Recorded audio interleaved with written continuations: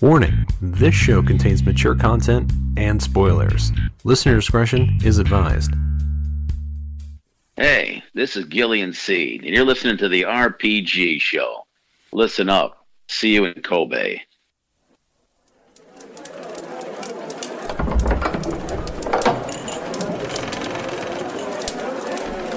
Greetings. Care for a story? One of heroes and villains? Of swords and sorcery? Of romance and treachery? We'll pull up a chair and have a listen.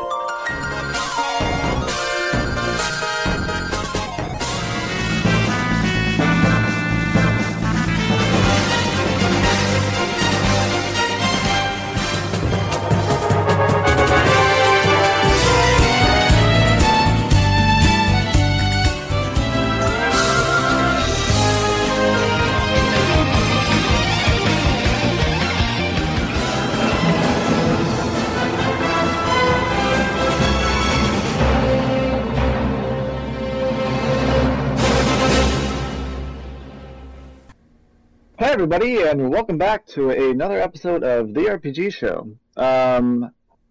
Hey, actually, is this going to be out of order? Like, are we doing this one first before Elden Ring? Yeah. Okay, whatever. If you were expecting Elden Ring, sorry.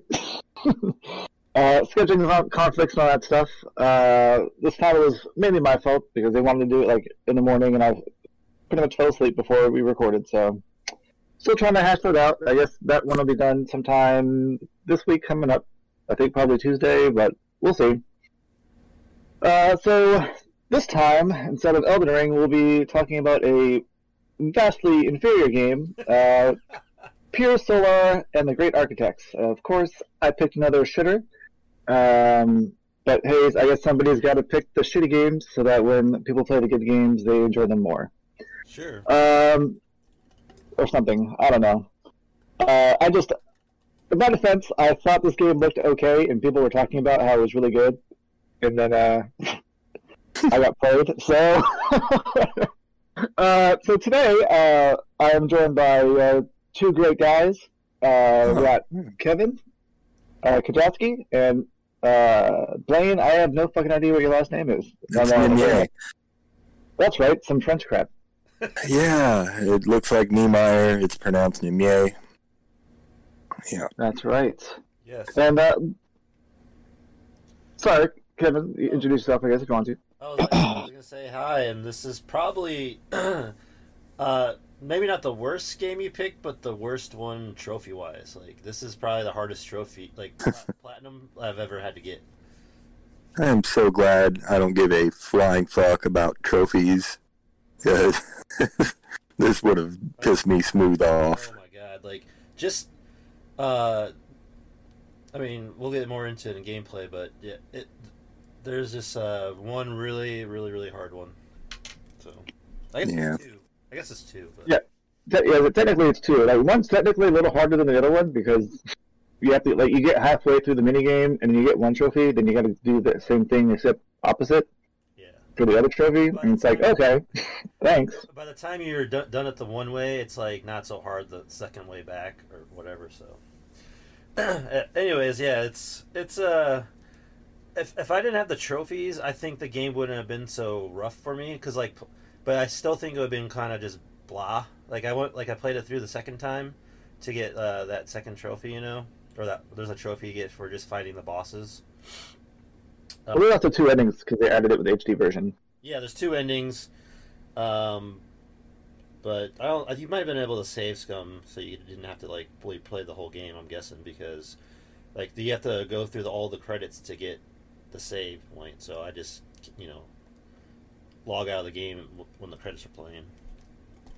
I mean, I guess, but you still have to play two playthroughs regardless if you want all the trophies. Like, if you don't care about trophies, you only have to play it once. You can save scum the ending or whatever. But because either you don't fight anything, or and that's one trophy. Like, you just fight the bosses. And the other one is buy everything from every shop. But there's no fucking way you're going to do that unless you fight monsters, because you need money. Yeah. So. You got to at least play it twice. Yeah, they really twisted the screws on you for the trophies on this one. They're like, if you want this platinum, you're going to fucking, You're going to earn it. You're going to Yeah, how many people got that? What was the percentage? Well, so actually on the PS3, it's not quite that bad. I guess because like the people that maybe played it on PS4 were like, okay, well I did it once, I'll do it again. Yeah. Like that fucking. Is it one of those where you can load it on the PS3 and get all the trophies again? Unfortunately, not. So let's see. It looks like 15. Well, okay. 3.58% of people that played it on the PS3 got the platinum, and then on the PS4, 1.18%. Yeah, so a lot of people. Yeah, on PlayStation, like trophies or .org or whatever, only like 80-some people have got the platinum or something like that. But not that many people played it, so like compared to other games. But anyway, I so got Brian, the third secret ending. what's that? That's where I just turned the fucker off and was like, "Yep, I'm done." We can actually talk about it in the story. I was reading. I wanted to see other people's opinions on the game, and so after I beat it and got the platinum or whatever, I like looked up other people's reviews and stuff, and it was like mostly like very generous, like people that obviously have no taste reviews, and then there were a couple. The one that stuck out to me in particular was from I think a reviewer named Code Kitty. I guess she has her own website or something. And she just absolutely fucking tore into this game. But she raised a point, which because when I play games, like I just kind of experience the narrative, I don't really like digest it or whatever. But she was saying something about the narrative, which I guess I can get into either now or the story. Like, does anybody give a shit? Nope. Okay. Essentially, she was saying that the game was trying to say that the game knows it's a game. Because like it makes references to like the world state and like the Pier Solar thing being like taking many years to be made, and there were delays in its development, and like they don't actually like reference anything about the Pier Solar thing, like what the fuck it is until like near the end of the game, of course, and then when they do reference it, like they treat it like it was a like their own, like they're talking about like in the like the meta way, like how it was a frustrating project to work on and all that kind of shit. So the person was talking about how she thinks the developers, when they wrote the story, were talking about how the game is a game. Like if you get the bad ending, the main character like gets like lost in this like hell world, whatever. Fucking who's really gonna play this game? Like so.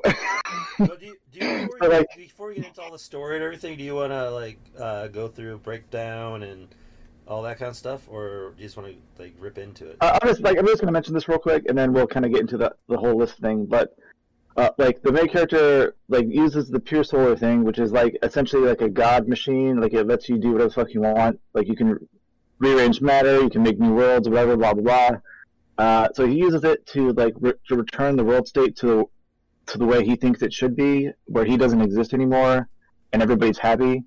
And then like he's lost in this like shadow dimension thing for the rest of his life, which is going to be forever because like this thing apparently gives you immortality too when you use it or something. And his like his dad, the ghost of his dad shows up and says like something like, "Do you think you're the true hero? You're like nothing." I can't remember exactly what it is, but it's like essentially implying that he's just a video game character and the real hero is the person that played the game or something. And like I never would have caught that playing the game because like I'm not trying to read into this shit, and like I kind of skipped a lot of the dialogue at a certain point because I was just like deal with it anymore. But I thought it was like an interesting like take, I guess, with people that like to read into things. And that I don't know, man. But it just sounds like someone's reading stuff that isn't there. According to like what I've read about the developers, like during interviews and stuff, they do seem like the kind of pompous people who would do that. So I kind of understand like where they're coming from, but it does also, like you said, like they might be reading too much into it. But I thought it was a different, interesting, different take. It's like fan theories that makes thing. It's like, yeah, it makes sense, you know. It's like Harry Potter, where people said, you know, Neville was actually, or should have been, because he had all the same attributes as Harry. His parents were killed by Voldemort, and stuff, and it would have been so cool if they had went that route. But like, of course, you know, J.K. Rowling never meant to do anything like that. But yeah, it would have made sense. I mean, these happy accidents happen. I don't think they meant that, but I don't want any credit for having any. Clearly, they have none. So I'm going to say that bullshit. She read too much into it, but that's just my.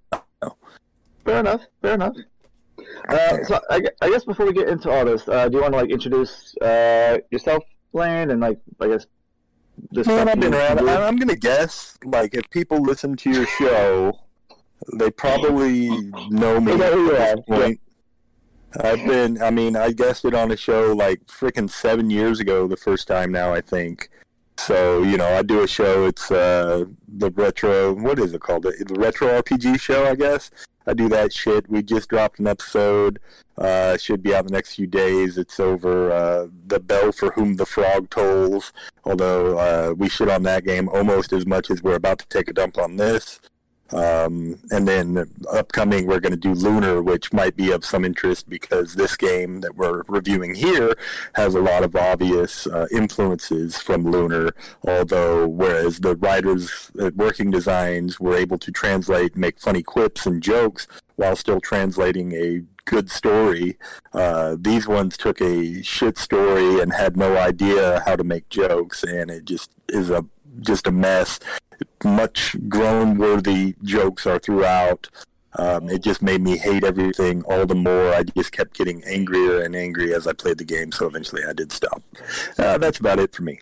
The most egregious thing they did, and I can't believe they fucking did it, and it was legit. It wasn't... they used a fucking Spoony Bard joke, and they tried Of course they did, huh? They go, you Spoony Bard or something, and he's like, what does that mean? And they're like, I don't... What? Like, it was, like, in one of the other dimensions, and you're like, oh my god, you really just did that? Like, this is so bad right now. Yeah, you're like, it's like an hour before the end of the game, and they're in a town where everybody's, like, brainwashed, kind of like, yeah, they're like... They're not real people. The guy made his own, like, I guess he made them out of frogs, because they turn back into frogs after you kill them, but... Well, I thought they said like he got some people that were like loyal to him, and they brought him to this new dimension. But because it was perfect there, quote unquote, everybody stagnated and kind of went crazy. Yeah. And then I have no idea what the fuck the frog things were about, but I assumed that because he died, his power went out of control or whatever. He lost control. Maybe they were frogs the whole time. They didn't really explain exactly what the fuck.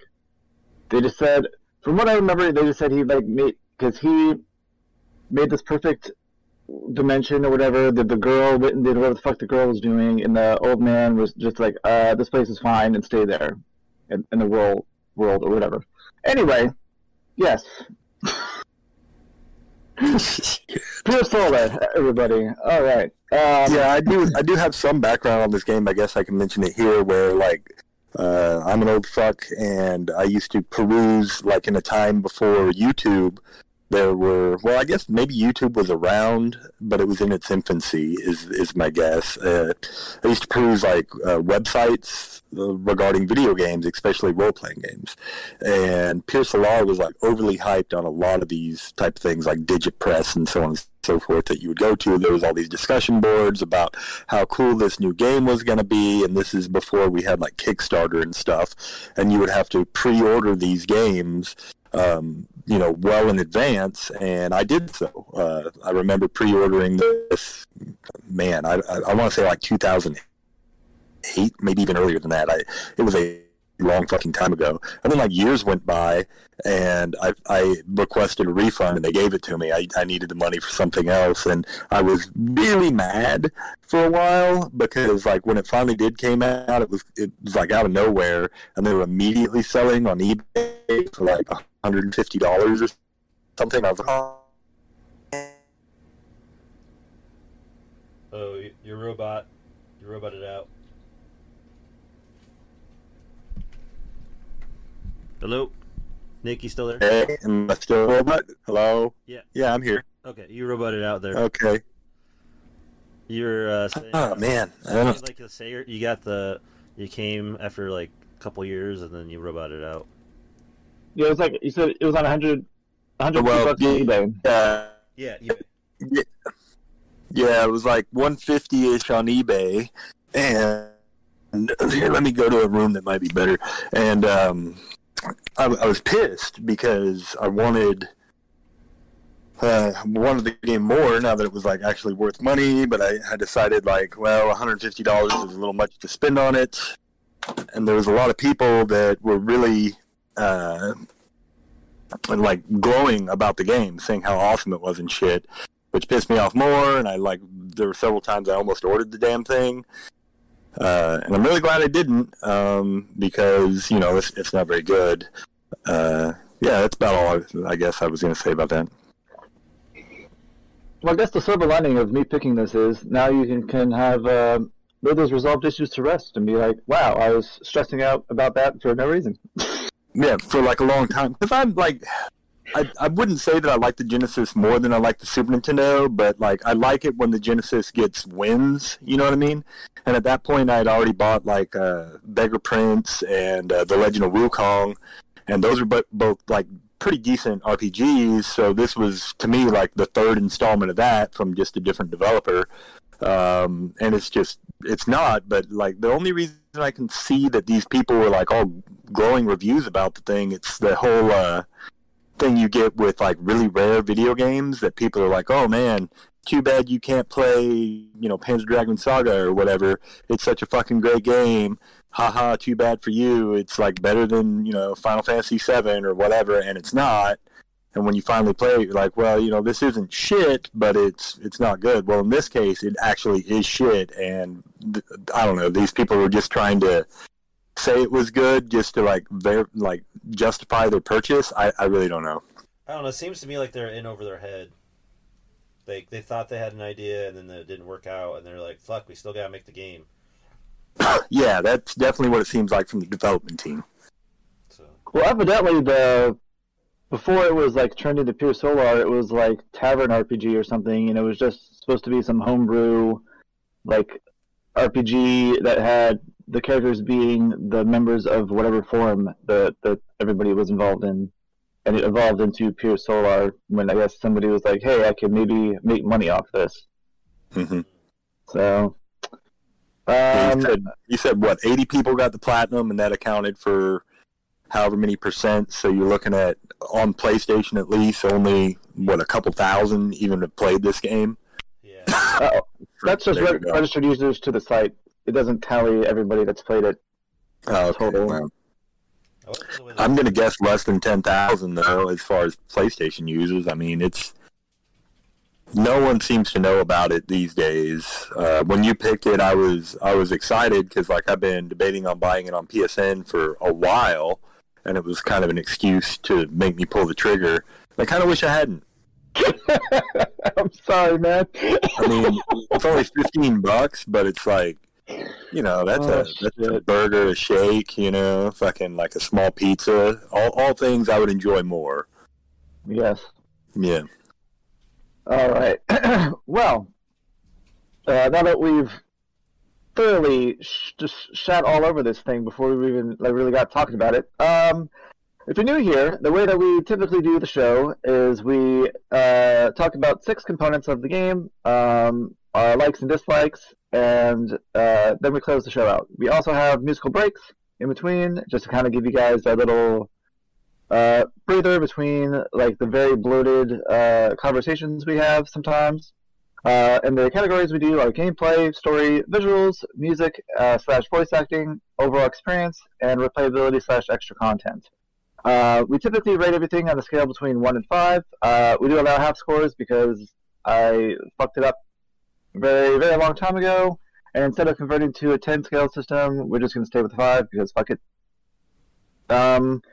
So, Pier Solar and the Great Architects. This is a game that was developed by Watermelon Company. I don't know what the fuck they're called. It's like a couple dudes somewhere in Europe. I should have done a better job looking this stuff up, but I honestly really don't give a shit. Apparently they have another game, and I have no interest in playing that, so I'm kind of done with whatever they've done.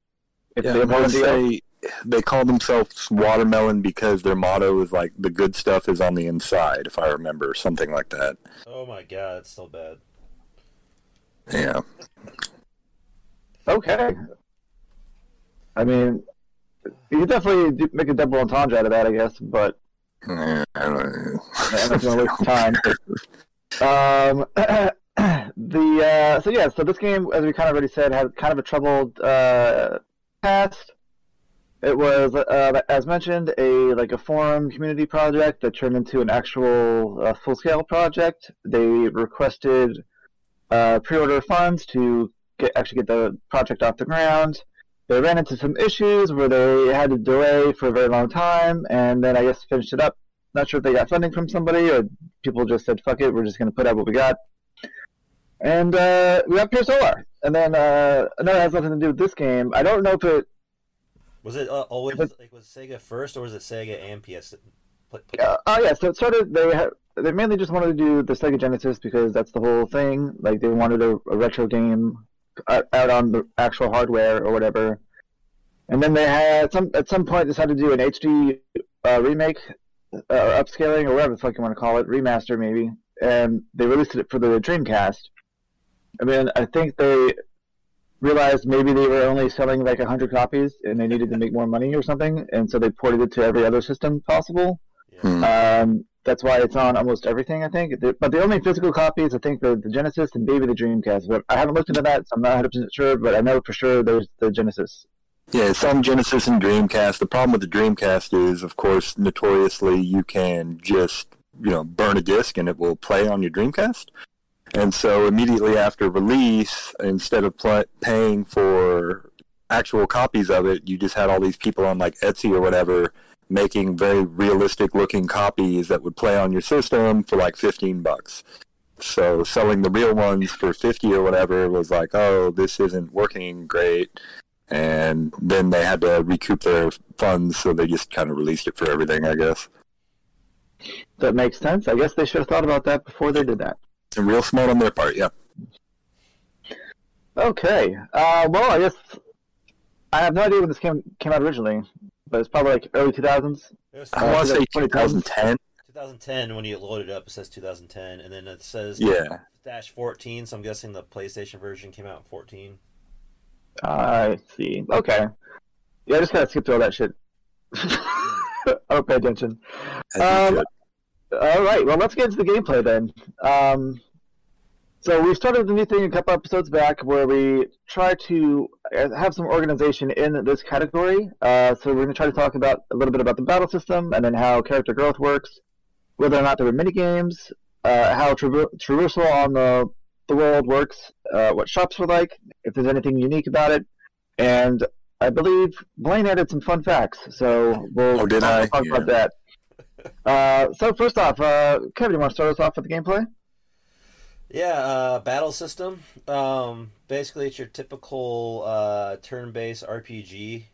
But I think it's just with the PlayStation version, you can like speed up battles to like 8 times the speed and turn off animations and all that kind of stuff to kind of speed it up.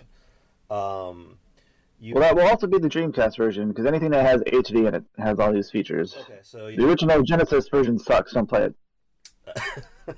100%. But yeah, it's your typical turn-based RPG. You have items you can use in battle. There's magic. Your characters get you can learn magic from gaining levels, and also from you find magic books later on in the game. And some weapons have unique abilities that you get. It's kind of like random, like maybe 1 or 2, right? That I can remember. There's a few. Like there's the Holy Sword, which restores Hostun's HP. There's a Cupid Bow, which restores Elena's MP. And then some late game ones do that for the what the fuck his name is, the mage juggler guy. Yeah, but there's also like there's accessories too. Well, is that what you're talking about? Well, no. The actual weapon like has a weapon attack like at. Oh, that's what you mean. Okay. So yeah, like Hector's hammer or something. Yeah. So that's let's see. I think that's And then, okay, of course, the one like the unique thing is that there's this ability called Gather. So, basically, you do like a what is it, Soul Bomb from DBZ, yeah. Dragon Ball Z. Spirit Bomb, yeah. Spirit Bomb. You do a Spirit Bomb, like you basically gather energy, and it makes your attacks times like what, 0.5, 0.1, 1.5, 2, I think is the max or something like that. About a double every time. Well, no, every point of gather gives you plus 0.2 or plus 0.5. So you start off with like one, like base damage of like 100%. Then if you gather once, you do 150% more damage. And then if you gather twice, it's 200% damage, and so on. But when you hit gather level 5, after being on that for one turn, you automatically drop down to gather level 4, which is kind of shit. But also, certain enemy attacks reduce your gather. So if you're fighting like a boss that has AoE attacks and you gather your people up, all the boss has to do is use the AoE, and you lose the gather you just got, which is really fucking stupid. Right. But hey, whatever. But there are Whole system's stupid. There are accessories you can use that give you gather, and there's a book, one magic book that you get that everyone then will start with at least one gather. So you can at least do one level 5 spell at first, in the first level 5 attack or level 5 spell. But that's like the only attack you'll get because everyone else is giving you their gather. So you can like spread the gather back and forth between people, but you can't do, it's either all or nothing. So like if you have 2 gather and you only need 1 gather, you take all 2 gather, but you can only have max of 5, so you kind of lose it. Yeah. So it was a unique thing they tried, and I kind of liked it because it was different, you know. So like I think the best part of this game is the gameplay, which is not, you know, which is not saying a lot, but at least the battle system was like different, and you kind of had to think about it when you're doing the bosses. It wasn't just like button mashing, you know. So I definitely like, you know, thought that was at least a plus on their port. There wasn't at least a negative like everything else is. I absolutely hated the gather system. I hated the battles. I hated the spells. It didn't make sense narratively, because if you had this ability to gather more power, why would you wait for someone to attack you to do it? You would do it before you got in a fight and just hold that power. There's no indication that they couldn't do that because they could hold it throughout a battle indefinitely. So why not just walk around and gather 4 at all times? I think that is because they were referencing Dragon Ball Z, because one of the trophies for using level 5 gather ability is Super Saiyan. So yeah. I think their logic behind it is, well, in Dragon Ball Z, they don't just gather up power all the time and store it, so our characters don't do that either. Also, Dragon Ball Z is stupid. I thought it was cool when I was 14. That shit is dumb. Yeah, it is. Go back and watch it. It's the same plot line every time. Yeah, I hated every bit of the combat. I thought it was dumb as hell. It does the Luffy 1 thing where if you kill a guy and everyone else is attacking that guy, they, like everyone else, just doesn't attack. That's not true. Yes, so it happens only when your melee characters are unable to attack a flying enemy. Correct. Which is fucking retarded. That's another thing. Which is often, at least early, because they like to put like 2 flying enemies and like 2 or 3 ground enemies per battle, so you end up doing that shit a lot. Well, it was dumb in the beginning of the game because like the first forest area, like 4 of the enemies will be flying, and then only one of your characters has a flying, like, can hurt a flying attack, you know? So well, the one dude can throw rocks. Yeah. Throw rocks, you know, mini rocks, and then Houston can throw an avocado. Yeah. Yeah. Houston, which is fucking retarded. Wait, is it Houston or Houston? When in your head, in my head, I said Houston, even though it was Houston or whatever the fuck they said. Yeah, there's no U, so I figured it was just Houston or whatever. Whatever. They wanted to be different, so instead of just having a standard earth spell, they're like, let's make him fucking make a giant exploding avocado.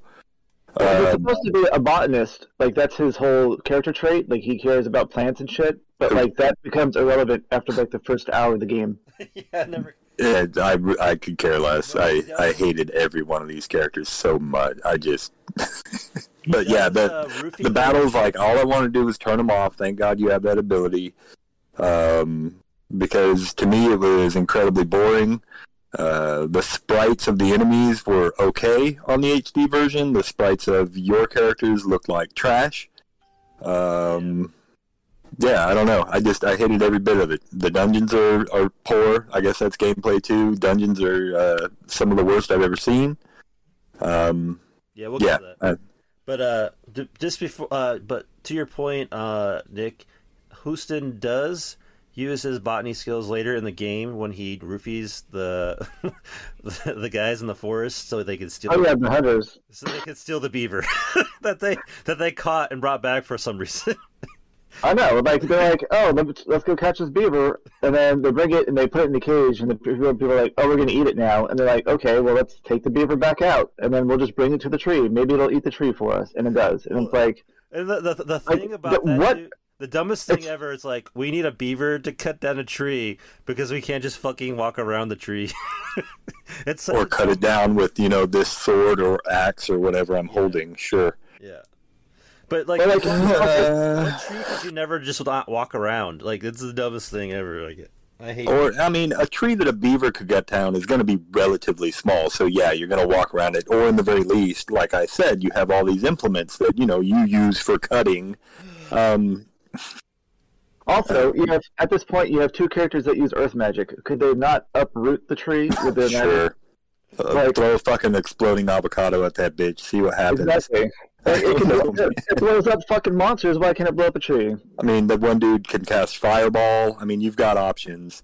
Yeah, whatever. Not to nitpick on this game, but well, at this point, like, you almost have to, because it's the most glaringly obvious padding I've ever seen in a game in my life. Usually, when there's padding, and you retread areas, they try to dress it up a little bit. They're not just like, get this beaver. Oh, we're gonna eat the beaver. Let's take it back. Like, I can never recall any other game where you fetch an item that people say, we're just going to destroy this item, and then you take the item back.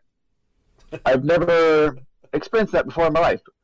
And I feel like I played a lot of games. And so it just feels like... It's padding.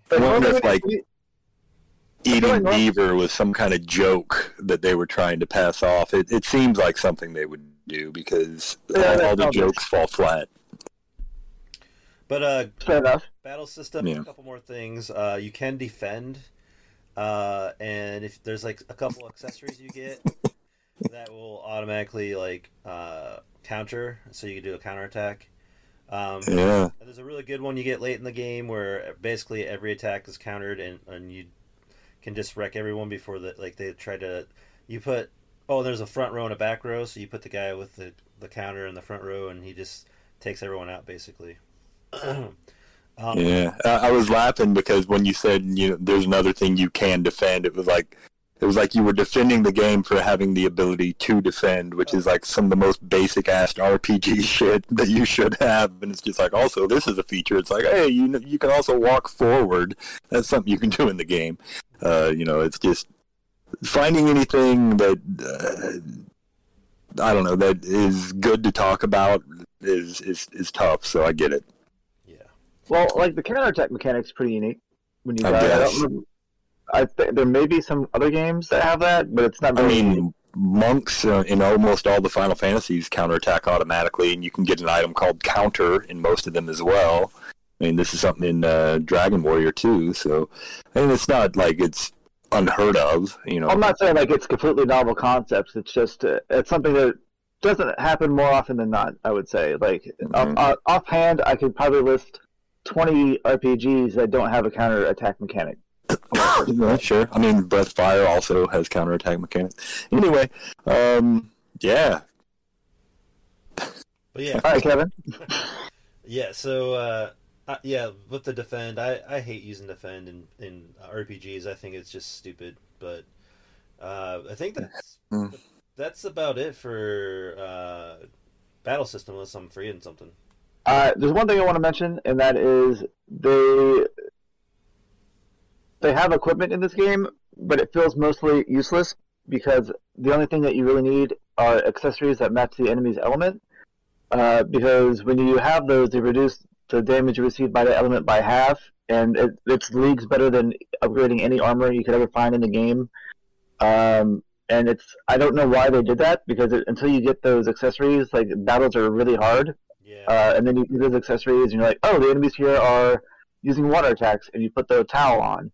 And then instead of receiving 100 damage per hit from, like, 3 monsters, and that's, like, almost all your character's health, you only take 150 damage. So you're like, oh, okay, my character can survive a round. Fantastic. Yeah, and gaining levels in this game, really the only thing you get is, like, HP upgrades, because your attack doesn't really go up, because, you know, I was, like, way over leveled, and it didn't matter until I got my weapon upgrades that, like, my attacks would go up. So, and really, attacks don't do that much. You want to use magic anyways. Right. In which you first have to gather to most of the spells that are worth a damn are locked behind a gather wall. Yep. But, like I said, once you get, like, I'd say maybe half, you get a accessory, or you get that book. So there's like... Right, which solves the problem that they fucking created. Well, yeah, the bad design. Yeah. It's like, they could have just been like, you know what, this gather system is stupid, let's go with standard MP, lock stronger spells behind higher MP costing, you know, and then... Well, they have that. They have two gates. They have MP gating, and they have gather gating. So you can use spells that cost... All the spells cost MP.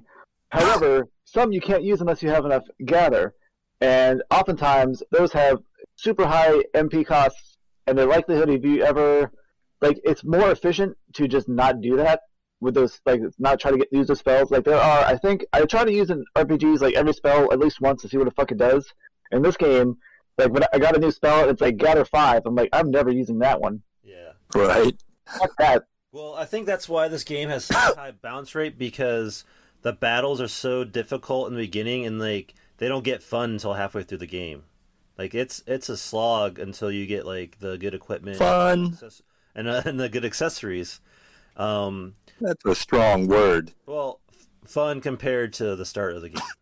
So yeah, both of you guys said it got better, so I kept playing for, you know, what I felt like was just an egregious amount of time for something that I was just loathing the entirety of my... I was just like, this is just bad. The whole time I'm playing, I'm like, this is bad. I don't like... No. I hated every moment. I'm right with you, because if this game didn't have trophies, I would have quit after an hour and picked something else. But at that time, I had unlocked a trophy, and I was like, well, I'm fucking playing this game now. Oh, Jesus, so with your mentality, you just can't casually, like, try a game that you get on PS Plus for a couple minutes because you're scared you might hit a trophy? Yes, and in saying that, I understand it's a horde mentality. Yeah. But I, as a child, I was a completionist with all the games. Like, I would try to get as many things as possible, and if I got to the end of the game and somebody told me I missed an item at the beginning of the game that I couldn't get again, I would restart my save file specifically to get that one item. See, I would do that too, but on games transferred that to trophies. Now that is my completion metric, unfortunately. Yeah. See, I only do that with like games I'm enjoying. You know, then I might think to do that. Like, and I still do that with like RPGs, especially older ones. Like if I go back and play an older RPG, say Final Fantasy IV, I'm going to get every item in the game, and I won't sell any of them, even though I know that, you know, long after they're useful, you know, I'll still have the ancient sword and stuff like that, just because I like having them in my inventory, because they're unique, right? But on a game like this, where I could just give a shit about, I just sell everything. I don't care. I just want whatever's best for that region. You know, and if I can't get it back, who the fuck cares? I don't like the game to begin with, and trophies, I feel the same way. If I'm playing a game and I don't care about it, I do not care about the trophies at all. Whereas if I like the game, like recently I platted Hades, which is supposedly a pretty hard, like, game to plat, it's because I love that game so much. I just wanted to keep playing, so it gave me an excuse to keep playing. You know what I mean? Sure, but you also have a healthy relationship with the games. I do not. So 'cause I have like 100 games where I have one trophy. You know, it's just like, well, I ain't never playing that again. I think the big hiccup for me is with the other, like, before trophies, I could play a game and then it would be on my memory card, and I wouldn't have to look at the game ever again, kind of thing, if I didn't like it. Whereas this, if I pull up my trophy list, it's like, oh, 1% this fucking game, and I'm like, I do not like looking at that very much. Sure. They really need to make an option to delete that stuff for guys like you, I guess. You can hide them, but it'd be like taking a shit like on the floor and then being like, oh, I don't know what to do with this, and then throw it in the closet. I still know the shit's in the closet. Like, it's hiding, it's not going to help me. Like, I'm not going to be like, oh man, where'd that shit go? I never took a shit on the floor. Like, but someone might find it in the closet in that analogy, whereas if you hide it, no one will know it's there but you. So it's more like, burying it in the backyard or something. Well, sure, but like, I don't care what other people think. I care about me, and I know that I have this fucking tainted thing on my trophy sheet or whatever. Like I said before, you have a healthy relationship. I have an unhealthy relationship, and that's how it is, unfortunately. With the unhealthy relationship of it, because since both you guys have like hundreds of plats or whatever. I've got like 5. So Nick's a little not as bad as me because he has like gaps in there where he doesn't have 100%, but like. Since I've platted Dragon Quest 11, I have not platted a game, or like if a DLC comes out and it takes it below 100%, I'll get the extra DLC and get that back to 100% because I have such a list now. It's like I don't want to break it because once I break it, then I'm probably never going back. You know what I mean? Like then it's like as soon as I'm like fuck it, then I'm like I know I'm too old. Like that's where the breaking point is. It has nothing to do with age. It's just like, what am I doing with my life kind of thing. Well, that's what happens when you get old. You say, what the fuck am I doing with my life? It's like, I got better stuff to do. Right. I'm not going to sit here and fucking platinum Pier and the Great Architects, when I could be literally doing anything else. I could make a list of things I would rather do than try to plat this, but it would be unbelievably long.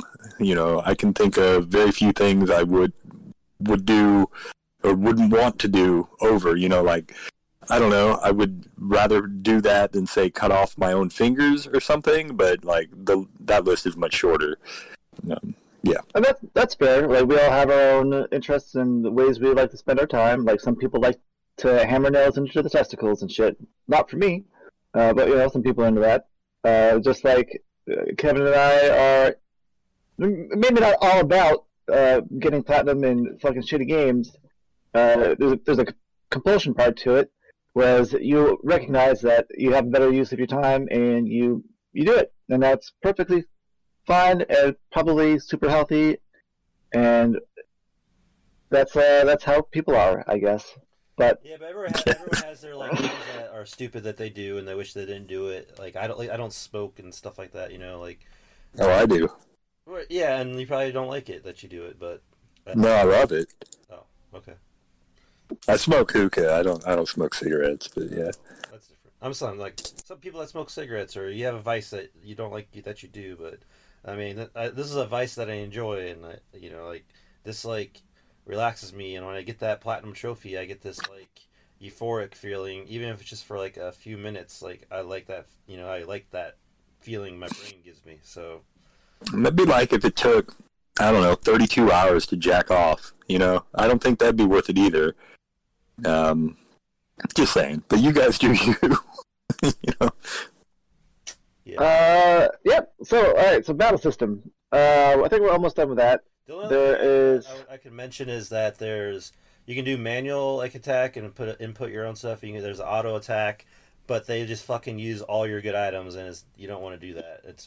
Auto attack is the worst. I tried using that for a while. They just do whatever. They're just like, hey, this super rare item you have, I'm just gonna drink it, even though I'm not hurt at all. Like, all right, cool. Like, I just used the bomb that was gonna help kill the boss, and now you don't have that anymore. I'm like, what the fuck? So yeah, I hit it once on accident. I was pissed. The one dude was like throwing rocks at shit that he didn't need to be throwing rocks at. I'm like, all right, cool. Yeah, I used it for one turn, and like half the team gathered with one enemy left that was almost dead. And I'm like, why? Just kill it. Yeah. Okay. Yep. I think unless you got shit. I was gonna mention that they do the whole like fake out party member thing, where like you have a character that joins and then leaves Oh yeah, twice. there's what, 5 main characters, and there's 2 other characters that are like, I guess you could say they're guest characters that they get killed off eventually. Um, and then there's a couple of those like you can't win battles, which is annoying as fuck when you're doing the second run through on New Game Plus, because you just take 1 hit point away from the guy, and I had like the best armor on, and he was like not like the armor Edzot has.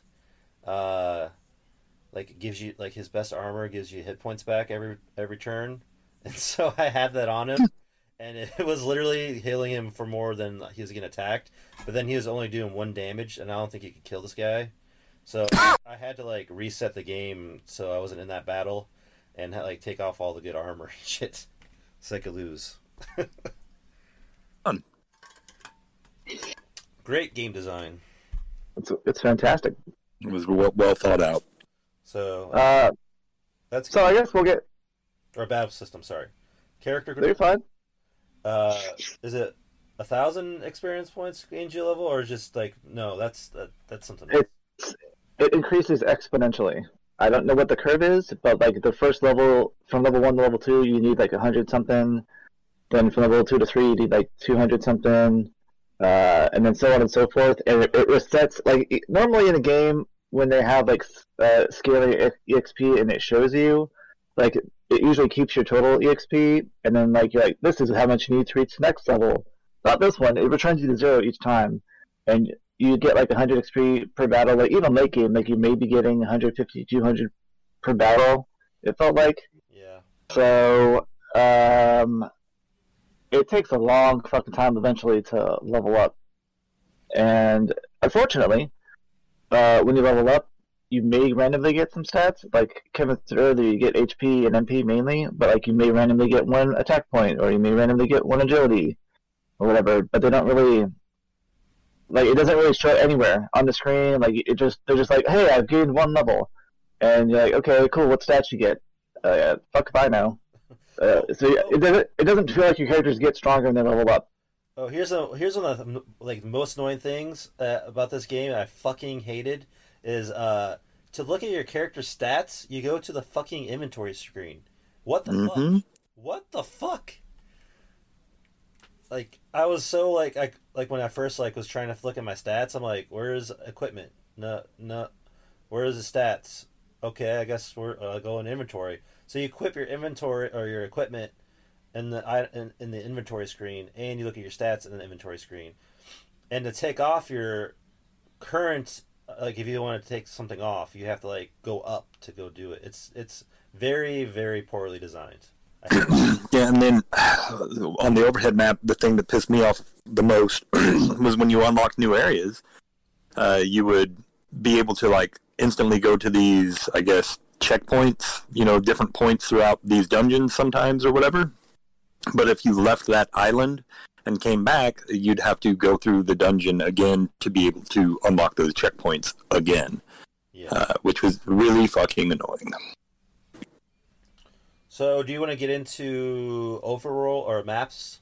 We'll do that. Well, there's one more thing about character growth I want to say is like you learn spells and you see on the menu, like the inventory menu, that you've learned like 80% of your spells, but there's no way to tell what your spells are anywhere. Like you can't. There's no list of that, and there's no explanation for like what they may do. So I never used half the spells because like they require like 3+ gather, and like they maybe hit like 1 person, 1 enemy or whatever. And I'm like, I'm not gonna. I already have a 1 gather spell that attacks everything for a good amount of damage. I'm not gonna waste my time trying to see what the fuck this ability does. So, game developers, let us know what the fuck shit does. Yeah, it's not hard. The only way you can tell is in battle. Like if you, but you still get a description. Like even on the attacking moves, like Halston gets 1. It's like a 1 gather attack move or something, like, or it's a 2 gather or something. It's like Konohana slash or some shit. But I can't honestly tell if it does more damage than just regular attacking with 2 gather. Like I have no fucking idea what the point is. Yeah, that's true. It's like, what's the point of it? Now the 5 gather one I can tell does a little bit more damage, but yeah. And then I guess I don't know if we want to bring this up in overall. Like, there's spells that you use outside of battle. So one of them that you'll need to like get like most of the like some of these treasures is called Lian, whatever. Whereas basically it has a little ladder, so like there's these little chutes in the world that you can't go up unless you have this little ladder thing that spell you can cast. Yep, it's dumb as fuck.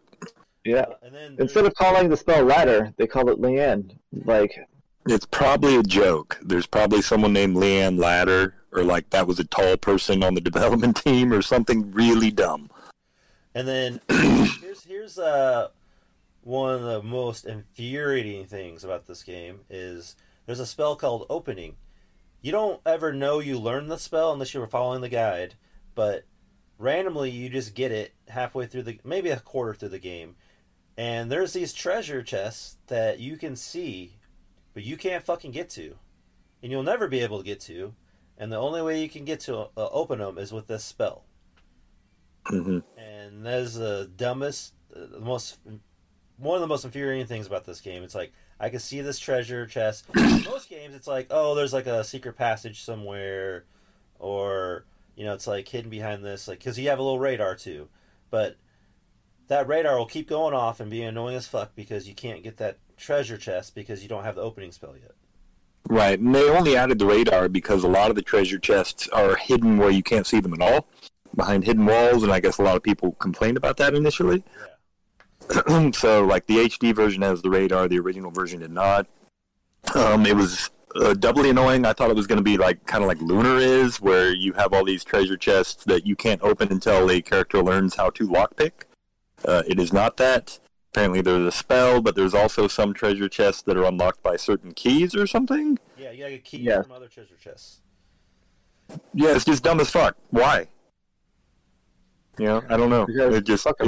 It pissed me the smooth off because I'd go to a dungeon and I'd see where the treasure chest was. I'd know it was there. I would finally figure out how to get to it in a lot of the situations. Oh, we can't open this. Okay. Or then I'd find a key and it'd be, you know, wouldn't tell me what that key went to at all. Just, hey, this is the silver key. And you're like, okay, I guess. Cool. Like, you can get that. There's 3 different places you can get that one key. So if you missed it the first time, like, you can get later in the game. But there's like a good chunk of the game where you can't like revisit, so it's very annoying. And they made a fucking trophy to get all the treasures. But you can't, like, no. But they like when they did the update, the HD version, they added more treasure chests, but they didn't up the number to get the trophy, so you can get that trophy before you get all the treasure chests.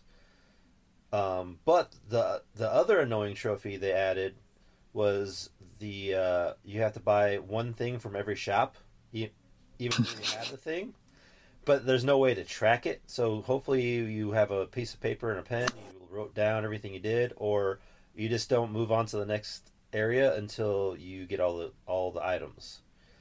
Yeah, and there's like one guy in the desert that sells shit for like exorbitant amounts because it's like a joke. It's like, oh, this guy, he sells healing items for like 80,000 gold or whatever. Don't buy from him. Yep. And, you know, I guess you have to buy from him. Yep, and be a better fucking grind because that guy you can't come back to. Yeah, okay. Yeah, this sounds real smart.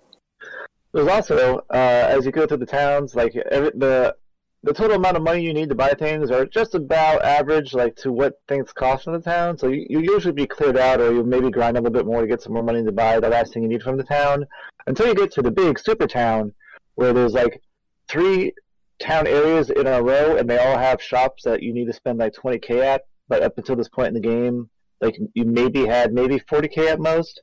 So you need like a total of like 100,000 gold or some shit. It's a fucking crazy amount of money, and that the only way you'll have this amount of money is if you grind for hours.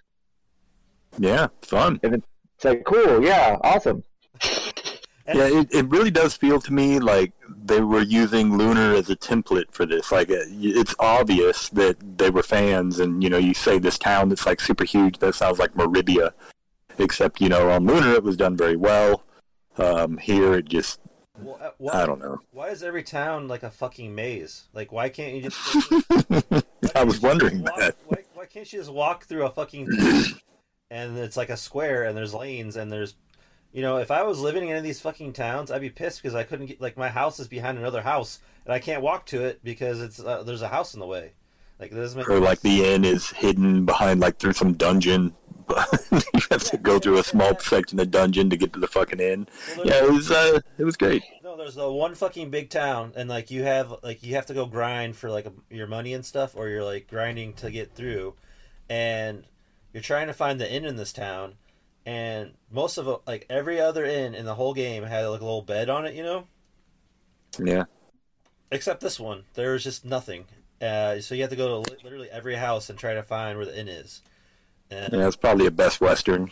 And I spent like an hour trying to find this fucking inn, and it had a bush in front of it. So I guess I should have known. Should have known. Oh my god. Well, it sounds like you guys loved it. That's great. I was just going to the next section. We go into traversal, or did we kind of cover that? Well, you kind of... Yeah, I mean, it's like a normal RPG, whatever. Like, you walk around on the map, like in areas, but then the overworld is like a pick the location you want to go to kind of thing. Like, It's a kind of map. like Super Mario Brothers 3 in a way, except you don't have like lines connecting the 2 or 3 or 5 different areas. You pick like what town or whatever. Like, you don't walk to it saying like Final Fantasy. Right. You just choose it, but there are hidden ones that you have to go through a dungeon or whatever to unlock the next area, which will then appear as an icon on the overhead map. And like I said, if you leave that area and come back, those hidden ones you have to unlock again. There's also, at the very end of the game, a vehicle that teleports between dimensions or whatever. And they use this, I can't remember what it's called, but it's like, it's how the world looks in like Final Fantasy 4, I think, when you're flying on an airship. Like how it's... Oh, yeah, Mode 7. Yeah, that. And they're like, I think they did it just to prove they could do it on the Genesis or something. I don't know. Well, but, there's a mini game that doesn't take place in the game where you're riding around that dragon, where you can fly. You basically fly over the whole world map. Speaking of mini games, I guess that's gameplay too, right? Because the mini games that I played were atrocious. Yeah, we can. We're kind of gonna save this one for the last because I want to really fucking go off on the eternal nightmare that is the eternal slip of a week of my life that my thumb still hasn't grown back. The skin cells from the D-pad. Oh shit! Let's get into it. Okay, I'm gonna go through all the games. I'm gonna leave Eternal Slip for the last one. All right. Sure. All right. First mini game. Well, it's called Pier, which is basically Bomberman with frogs. Blaine, you never. Okay. Blaine didn't finish the game. He didn't get to the probably most annoying part of the game, which is the magic school. But in the middle of the game, you infiltrate this magic school to find some information you didn't really need. I guess we'll get to the dumbness of where the school is in the first place, but later. But you have to do these 3 kind of side quest thing, not side quests, but it's part of the game. You have to do it. But they're mini games in the game. So one of them, it's like you got to push the boxes onto the squares, like a puzzle type thing. Without, if you push it too far, it's against the wall and you can't move it type thing. So that one's okay. That's not too hard to figure out. There's one; those aren't all the games. The next one is called Pier, which is Bomberman.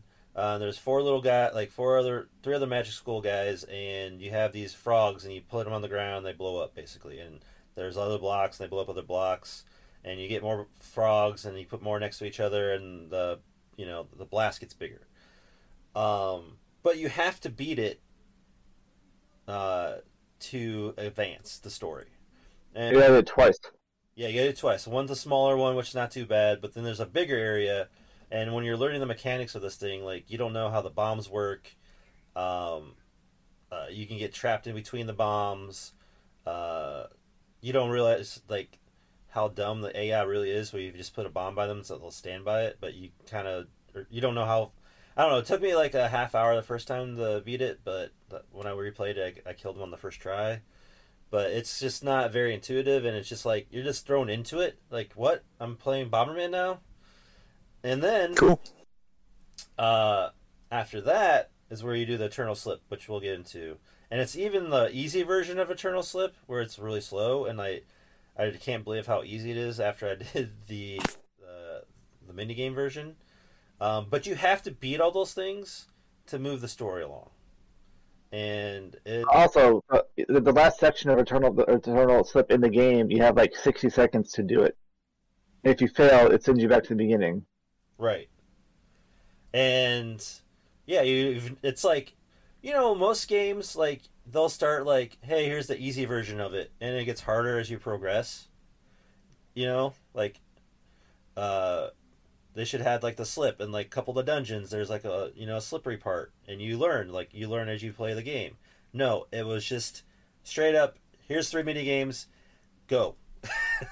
Like no build up to it. So it was terrible. It's like such a takes you out of like the little immersion you had in the game. It just totally like slaps you out of it. You're like, fuck this. If I didn't hate this game already, I am done with this game. Like if it wasn't for like playing it for the show, I was gonna just throw my controller and be done with it.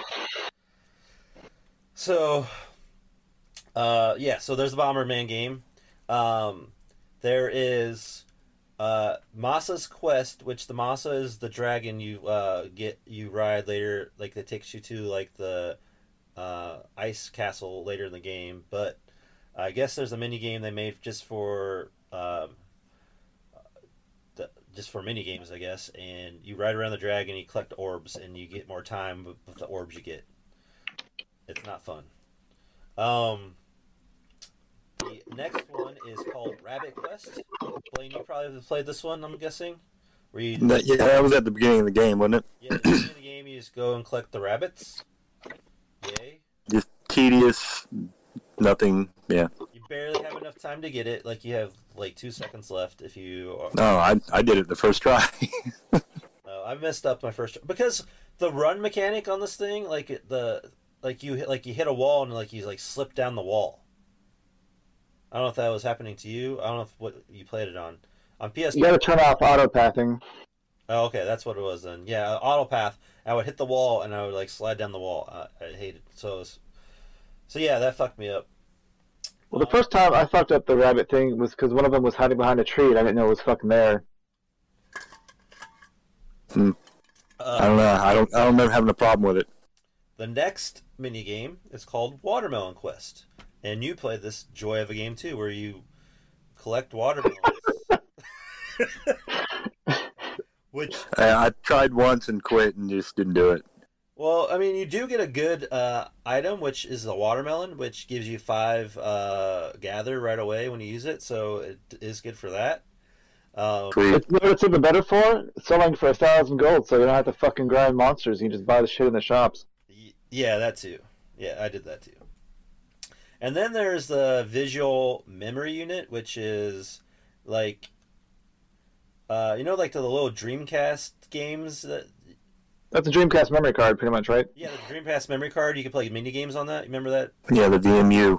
Yes. So that pops up onto your TV, a little VMU, and you're playing this. I don't know. It's like you're going down a hall and there's little slimes. And you fight little slimes, and then you just keep going down the hall. Sounds fun.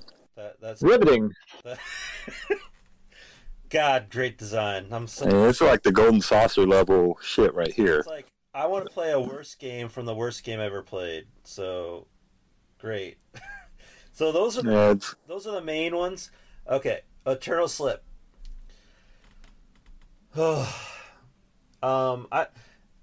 It's really... first I just want to describe exactly what the fuck Eternal Slip is, and then you can go on and rant about it. You describe this.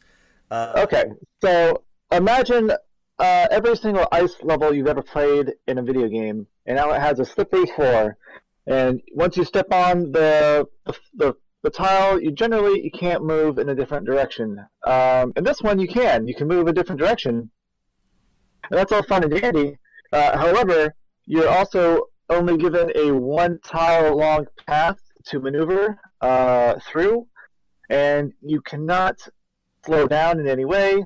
And there's also an issue with the game where it's not a consistent speed, because for some reason when you're sliding along the tiles, you move faster than the screen can horizontally keep up with. So you start moving closer and closer to the end of the screen, and at a certain point, sometimes you have half of a second to react to a new turn in the path that you have to take. So essentially, this is a 6-minute long one direction course of almost frame perfect inputs, and you're sliding the entire time. You cannot take a breather. You can't pause, and there's a lot of times where it's left right left right left right left or upright upright upright really really fast. I call them the staircases. And you have they're I think you call them the staircases too. It's basically like a staircase, up down, one square each. It's not like you guys go up 3 squares and go right 3 squares. It's like 1 square up, 1 square right, 1 square up, 1 square right. And there's, I think, 6 of them that are just that, and then there's 2 more that are not so bad towards the end. But when you first get to those, you literally fucking want to murder babies because you're so angry of how difficult it is to kind of just get the timing right. So, which is the worst part, because there's only one checkpoint, which is halfway through, and once you get there, you're stuck. If you're going for the trophy, which is the only reason you'd be doing this in the first place, you're stuck because you can't turn your game off, because otherwise you have to get back there again. Yeah. And it's like I said, it's 6 minutes straight of you having to do almost frame perfect inputs. Yeah. And you have to memorize the path. You learn this is the epitome of get good trophy. You have to be. There's no trick. There's no. I scoured the internet, and there's literally 8 videos of it. In case anyone does want to put themselves through torture, on the Discord, if you go to the Pier Solar section, I have posted my videos of when I did it. You just need to watch it. Just watch that. If you're ever thinking about, if you're a trophy hunter and you want to, you're thinking about getting this trophy, just watch the Eternal Slip video, and you might think it doesn't look so bad until you think you're on an easy part, and you're I hit left, and you did not hit left, and you fly off the screen, and you're 3 minutes deep into this bitch. You basically want to tear your hair out and punch things and put holes in walls. So please watch this video and understand why it's so difficult. But it's literally learning. It's muscle memory. I'm playing it as we were kind of talking about it now, and I still can get pretty far. But you if anybody. If you have your phone next to you and there's a noise and you lose your concentration for a split second, dead. I swear to God, you have to be concentrating for 6.5 minutes, perfect timing. You gotta you have to learn how to have your thumb on the D-pad, because if you use analog sticks, you're fucked, because you can't turn as well because you're holding up, and you can't turn right, or you mess up too easily. So you have to perfectly input the directions. And so the only way I've learned how to do it was I had my thumb sitting on the direction it's going to be and hit it at the right precise time. And then when you're doing the really close stairs, you kind of rock the D-pad. I mean, that's the best tips I can give you. I don't know if you have anything else you want to add, Nick, how you got through it. Yeah, I'm a bit I'm Aspies, I guess. So every time before I had to make an input, I did a noise in my head that was a certain tone, and then the next time I would have to do input, I would do a higher tone, and then I would go back and forth between them. So I guess give myself my own little metronome or something. I would just go left, right, up, down in my head. I'd be left, up, left, up, left, up, left, left, up, left, up. But also I would recommend turning the music off, because the timing, the beat to the music is so fucking terrible. It'll get you you can't get a rhythm going. So I almost picked the song for one of our musical breaks, but I did not ever want to hear that song again in my life. Like, it's like, to me, it's not like the song didn't mess up the timing at all. The song was just, it was almost like torturous, like, because it's the same as, I would say it's like maybe 30-second long loop. Span. Yeah, loop, and it's just over and over again, and it's like, it's just taunting you the entire time. Like, you're going to be stuck here forever. This is all you're going to listen to for the rest of your life. Oh yeah, I felt like I was in a black hole because I would not talk to any. Like, I don't know if you noticed on Discord, I didn't talk to anybody. I didn't do anything. I was just trying to fucking beat this. That's all I did. I was so goddamn determined, and it's definitely not worth it. It's not the. Do not do this trophy. Like, I don't care who you are. It's not fun at all. It's so... I don't even know. It's just so bad. Sounds easy. You have anything else to add on this? Nick, I think Nick found a glitch, I guess, for PS3. He played on the PS3. I played on PS4. I tried the glitch. It didn't work for me. So if you want to go, what you did. Oh, yeah. So essentially, once you get to the halfway point, I tried doing this with the first NPC you find, and I kind of get it to work. But there's something that this game does for some reason, where it buffers commands, like when you're talking to people, and then also like I've noticed it happens in combat.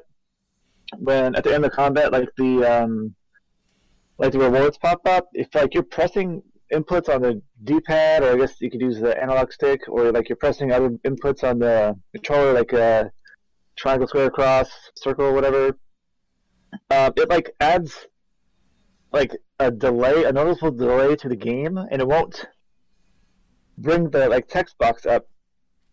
And so for some reason, with the second NPC, because he has two dialogue boxes that pop up, I found like if you like spin your thumb around the D-pad and like hammer a bunch of buttons on the controller. And then you close the dialogue box out and walk directly down onto the path that you're supposed to slip around on.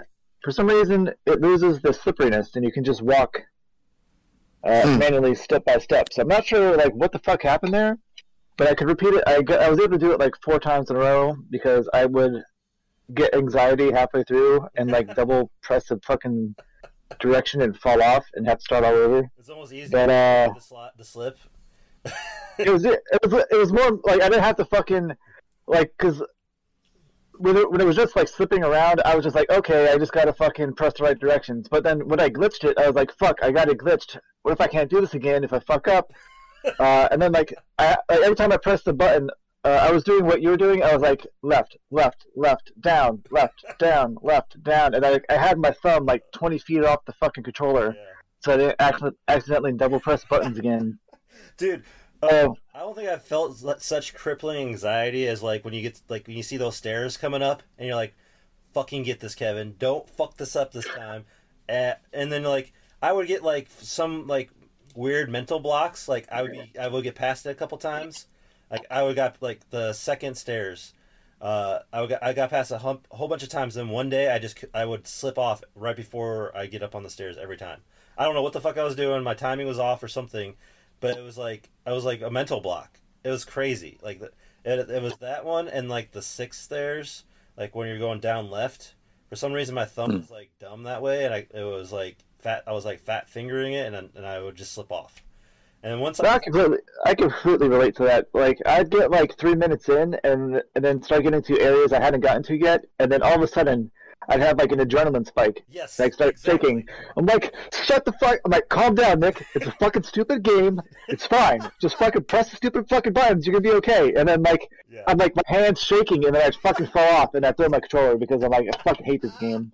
Why'd I do this? Exactly. That's exactly what. Because you're like, oh my god, I never got this far before. Dead. As soon as I thought in my head, like I wasn't concentrating anymore, and I slipped off, and I'm like. So then see what kind of helped me with that was I would be playing and Nicole would be walking around like start talking to me and shit, and then like suddenly I'd stop like giving a fuck about the game too much. Like I'd still be trying to focus on the game, but like I'd have this distraction, so I guess it kind of kept my anxiety at bay. and like I was able to get further, like when she was talking to me, and then she'd stop talking to me and walk away, and then I'd like fuck up almost immediately. I'm like, God damn it! Yeah. And then of course I'm like, you fucking made me die. Thanks a lot, dumb bitch. And I'm like, that's not really your fault. Yeah. Jesus. Well, then, what also helped me was like there's a like one or two videos of this on there, so I'd watch it a couple. Like I fast forward to the part where I hadn't got past, and I would watch that a few times, so that way when I did get there, I would know where to go. Because when you get to the top, there's a couple like false paths that you would be very frustrating if you like didn't know they were coming and you just went down and you just died because there's no way to get back up. So. Oh, I don't know if you did this, Nick, but I went to just to see if that guy said anything different, the easy path. Oh, no, I didn't waste my time on that shit. What the fuck's wrong with you? Well, a lot of things apparently, but so like right after I got the trophy, like the way back trophy, I was like, if I can get this on one shot, I'm just gonna try it. And so I did it in one shot, and I got to the easy version. And he just says the same thing as the other guy. I've been here for a year and I'm too afraid to go back, type thing. I'm like, really? You couldn't fucking put like, hey, this is the easy way. You gotta go the other way to get the trophy or something like that? No, they just said the same fucking thing. Ugh. End rant. That sounds cool. It reminds me of this minigame in Mega Man Legends. I don't know if either of you have played that, but there's a kind of a skating game where Mega Man will constantly go forward, and you can only like move left and right to get in between these cones that get like progressively harder and go around like these turns and curves. And if you fuck up, you just have to do it again. And I spent like an entire day years ago doing that, and it was one of the most frustrating things I have ever done in my life. I did that when I was a kid. Yeah, and it was all for like one item, that you didn't need. It was just like you said, I was a completionist on games that I liked, and I really liked Mega Man Legends at the time, and I wanted to get everything, so, I spent like an entire day just doing that, and it was, one of the least fun things I've ever done in my life. Yeah, but don't you get like a cool weapon for him for doing that? Yeah.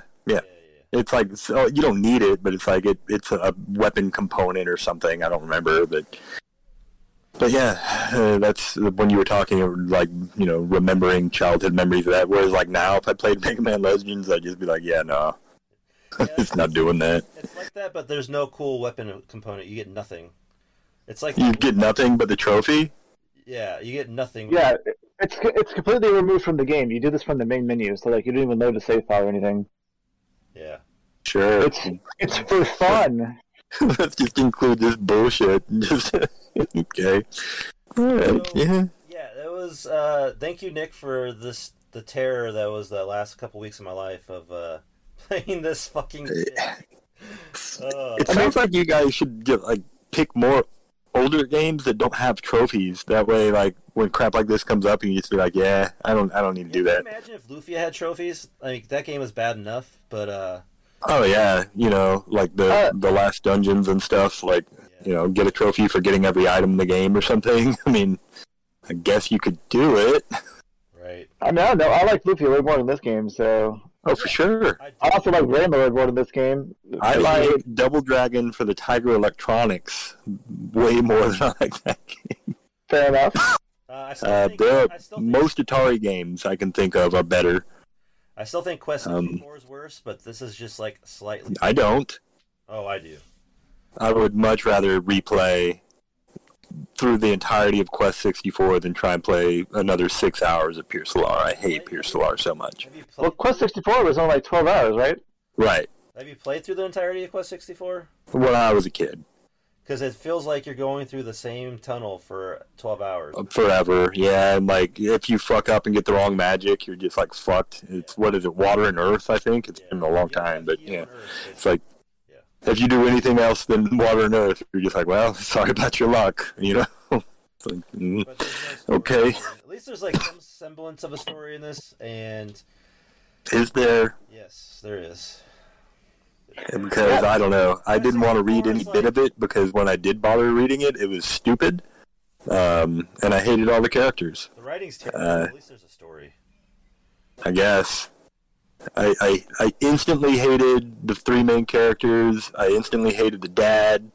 I hated that stupid guy that instantly died. I hated the juggler guy. And just every time someone came up, I was like, I don't like this guy. And, usually there's at least a character where I'm like, oh, this guy's pretty cool. He's got some redeeming qualities or whatever. Everyone's a twat. They can all fucking die. Did you make it to the only character that I thought was okay was the last one you get, which is like assassin / contract killer type person. No, she's a bounty hunter. Bounty hunter, that's what it is. Here you go. I didn't get that far, and I never will. No, you won't. Yeah, I assume your dad ends up being evil. Nope. I didn't get that far, but no. No. You have an evil brother that you didn't know about. Of course, yeah. All right.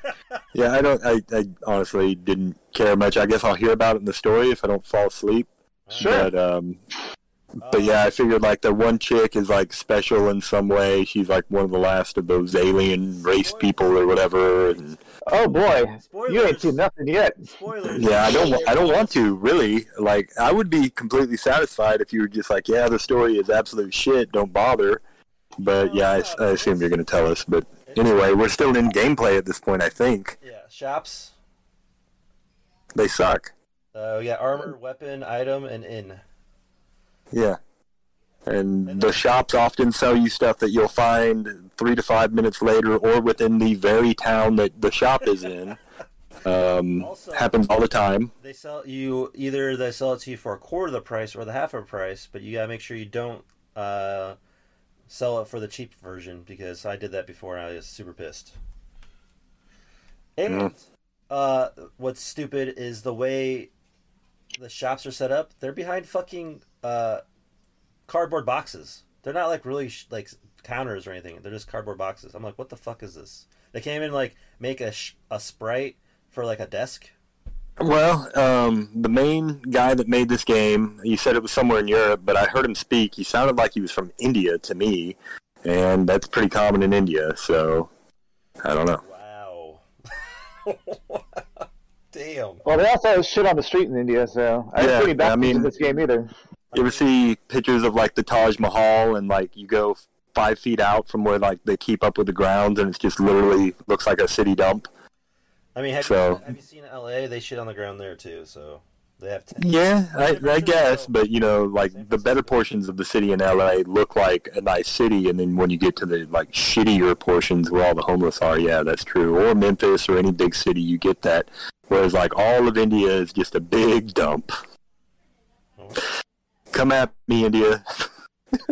I mean, I saw pictures recently of like I guess like, they got this like great river that's super spiritual, which I guess all the rivers are spiritual in India. And there's just trash floating down it. Well, no, there's so it's a river that one of the chemical plants has been dumping shit into, so like it's all frothy and bubbly with some kind of chemical, and people are just bathing in it and getting probably all kinds of cancer and shit. Melanoma and all that, yeah. And there's literally like you see these videos of people doing that, and there's like actual trash, just like pop cans and sacks of actual trash floating by as they're just like, taking a bath. People are like double cupping hands and drinking out of it. And like, all right, cool. And I guess any civilization could get that way when you've got 1 billion people that are, just packed in that tight. But maybe you should have bought a condom. I don't know. I mean. I don't mean half of what I say. Don't listen to me. But I'm saying, yeah, he is definitely from like some country. I want to say the Middle East or India. He has kind of that accent. So Well, just to shit on India a little bit more. Apparently, a lot of people there are product of rape. So it's not like. Yeah, and also Gandhi was a piece of shit. Read about him, like in actuality.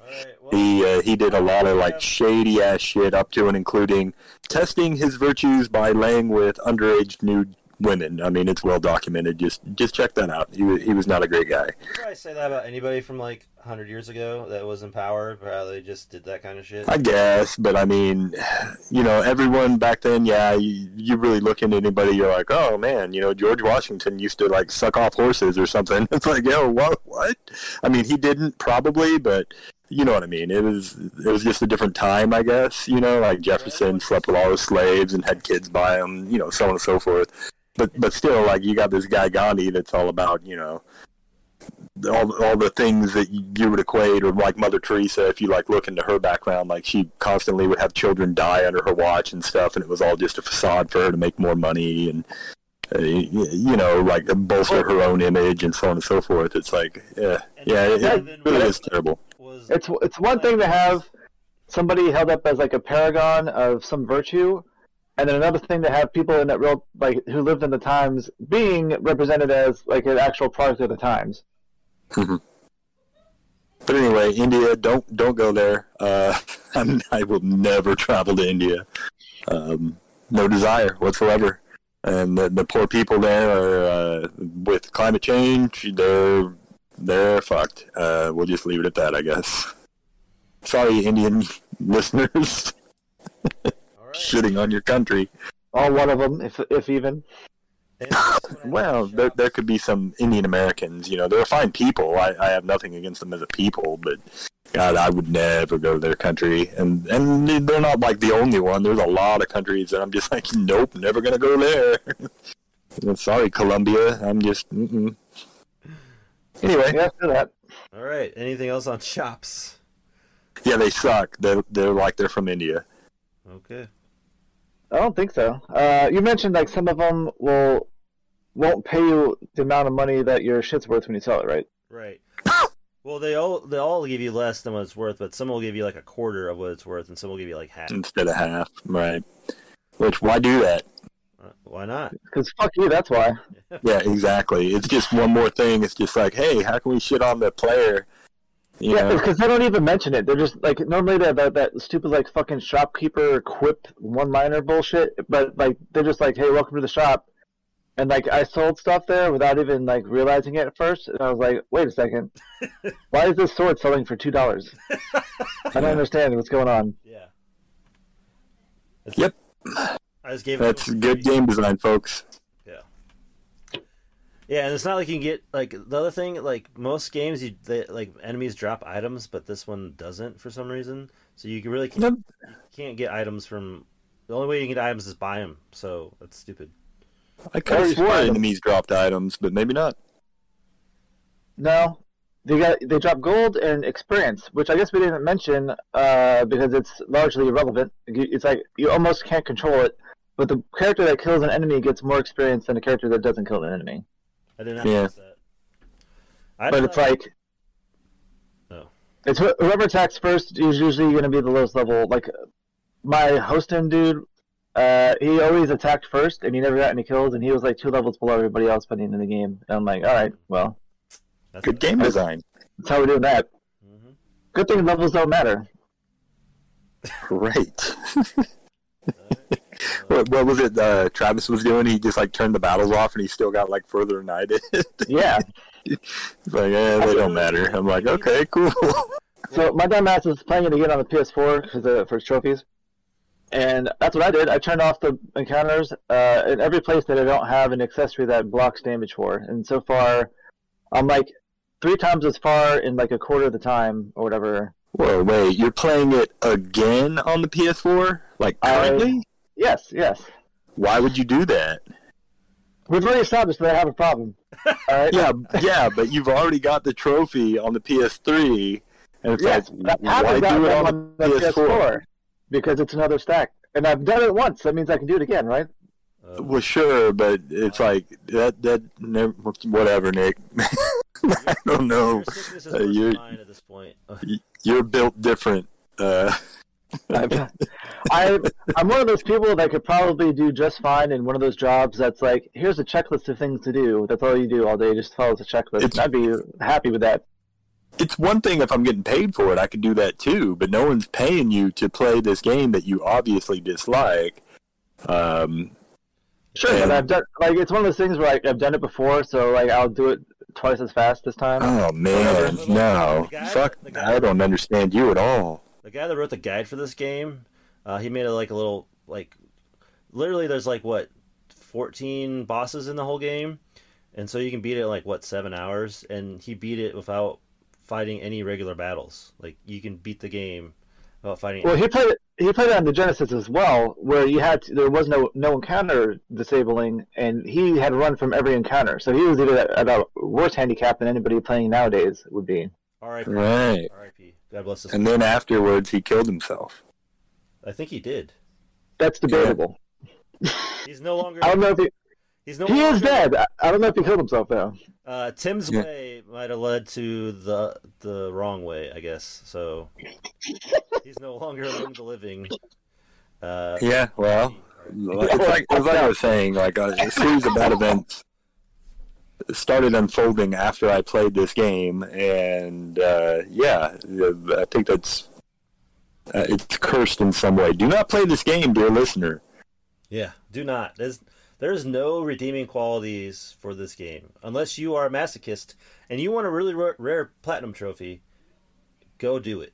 But Even then, I would pick some obscure fucking baby mama game or something, and something no one has even bought in 2 or 3 years, and I'd try and platinum that before I do this. There's nothing about it that I can recommend really. Anyway, that's gameplay. Do you want to read your fun fact? That's Oh, did I have a fun fact? I don't remember what I I wrote. don't know if that's yours. I wrote that 3 weeks ago. I'll read it for you if you want. Sure, yeah. You can read all of them because it'll be a surprise to me too. Sure. Okay. So, fun fact, according to Blaine, the creators got their ideas by reading what was done in the 16-bit era and then picked all the worst things. Head designer Mike Hunt said he wanted to swindle nostalgic gamers out of money while simultaneously shitting on their childhood. That sounds about right, yeah. Good old Mike Hunt. Yeah. Yeah, I wanted to put a lot of clips in there in case I didn't get to record with you guys, so I just added a bunch of stuff to the notes. That's fair. Yeah. Usually pretty funny, so it's not like it's unwanted. Yeah, well. I guess we can go. Yeah, with this bitch. it really does feel like someone played a bunch of games from the 16-bit era and just latched on to all the things that infuriated everyone else, and was like, yeah, that's the good stuff. That's the stuff I like. But the only things that's missing is no map, which initially it didn't have, and dungeons that were first-person perspective and all the walls look the same. Those are the only 2 things I could think of that it didn't try to do. Oh man, Phantasy Star is so fun. Yeah, the original Phantasy Star, yeah, that game is a night. It's a great game, and then you get to a dungeon, and you're like, what? Or Shining in the Darkness, or, yeah. Not for me, but some people like that shit, so whatever. Okay. All right, so likes and dislikes, Kevin, do you have any? I kind of went through my dislikes. Eternal Slip, forever dislike in my heart. Number 1 dislike with the bullet. But the only like that I'll give it some credit is that, and I know it's not really saying much, but the battles towards the end, I kind of enjoyed the boss battles, and that's about it. So. Okay. I guess we pretty thoroughly went through everybody's dislikes as well. And Blaine already established he didn't like anything in the game. He wrote here, if I read that, he gives it a .02, and it's the first RPG I played where I wanted all the characters in my party to die. I really did. Yeah. So, for me, likes, I think the thing I liked the most was the ability to turn off encounters. The ability to have auto run selected because fuck holding down the run button. Yeah. And And that was it. That was the ease of use stuff they added later too. That wasn't. Yeah. Yeah. As for dislikes, as we've already said, almost the entire game is. It's not unplayable, obviously, but it's I mean, it works. It's trudging through shit. You are not going to enjoy yourself unless, as Kevin said, you're a masochist. I found more enjoyment playing ball in a cup. Yeah, it's it's definitely something. I would say the only way I would suggest anybody play this game is if you've played nothing but like the top 100 list of RPGs before, and you've never gone to like the muck and seen what else is out there. Like, give this a try. See, play it for like an hour, and be like, okay, this is why people don't play these fucking games. This is why Chrono Trigger is so good. Yeah. Yeah, Just that's why when you get a good one, you want to praise it and uplift it, and like, this is what we want, and not this garbage that they. I mean, I guess I can't say if it was intentional or if they just sucked this bad, but I feel like if it's this bad and annoying, like this has to be partially intentional design. You know what I mean? Like for sure. Like I would imagine you have people playtesting who are like, "Hey, I'm not particularly enjoying this aspect of the game," and they're just like, "Well, we know better than you." Right. Or they didn't have any playtesting. They just. I'm gonna guess that. That's what I was gonna say. Yeah, their playtesting was them, and they're like, "Man, this is gonna be fucking awesome, dude." Oh, we did such a great fucking job, dude. They're just circling, jerking each other off. Totally Oh man, we don't have that. games like this in fucking India. We totally hit that treasure chest. They're never gonna find that. It's gonna be awesome. Yeah, oh man. And then we're gonna make it a trophy, fuckers. Man, they're probably still playing it. That's part of the problem with playtesting your own game is like you know all the mechanics because you've designed them and you know like where you hit things, so things aren't like bad when you're playing them because you already have that knowledge. Like you're just impossible to go in fresh and ever experience anything without that taint of, hey, I already know what the fuck I'm doing. You have a bias. Right. You have a bias. It's impossible not to have one. Well, like I hated this game. Like the first hour I played it, like I think I mentioned in the Discord that I was like the same sentiments that Glenn had. Like they took all the worst parts of 16-bit era games and made one game out of it, and I was like, I can't believe I picked this. Like, this is the first time, like, I've picked a game. Like, I know I've picked some shitters before. Yeah. But this was the first time I picked a game myself and was like, I regret my decision immensely. I can't believe I've done this. Yeah. But, like, I'm also stubborn. And I'm like, well, I'm going to see this shit through. Yep. And get all those trophies or whatever. I did it for you, for your listener, so you could listen to my pain. Exactly. Like this is a service we're providing here. Yeah. But it's still phenomenal that there's. If you look online for reviews, it's like in the 70s for most people. You know, well, or like 7 out of 10 or whatever. And it's like, what are you playing? Well, like there's been games like Kevin and Travis have picked that they loved, and I've been like, I don't know about this game, and like I go and review like Xenoblade Chronicles essentially, and there's some other games that I kind of like whatever, and like so like this is one of those games where like you go online and like you have people be like, this is a masterpiece, they'll never make a game like this ever again, and like you play it and you're like, I must be an alien. I must be on some kind of drugs right now because I cannot relate to anything that these fucking people are saying about this thing that I just experienced. And, you know, that's fair, I guess. Some people have no worldly experience, and some people have a lot of worldly experience, and that extends to different subjects like video games or like actual worldliness from traveling the world. Like, I'd be completely lost in some place like bumfuck Egypt. Like, I don't know what the fuck to do there. Some people might know what to do there. As somebody that has navigated lots of RPGs in his life, this is probably the worst one I've ever played in my life. Wow, even worse. It's worse than I would rather close. play. What was that one game? Like I don't remember what the fuck it's called. Like it's like Brent picked it and you capture monsters and some bullshit. Like it fucking sucked too.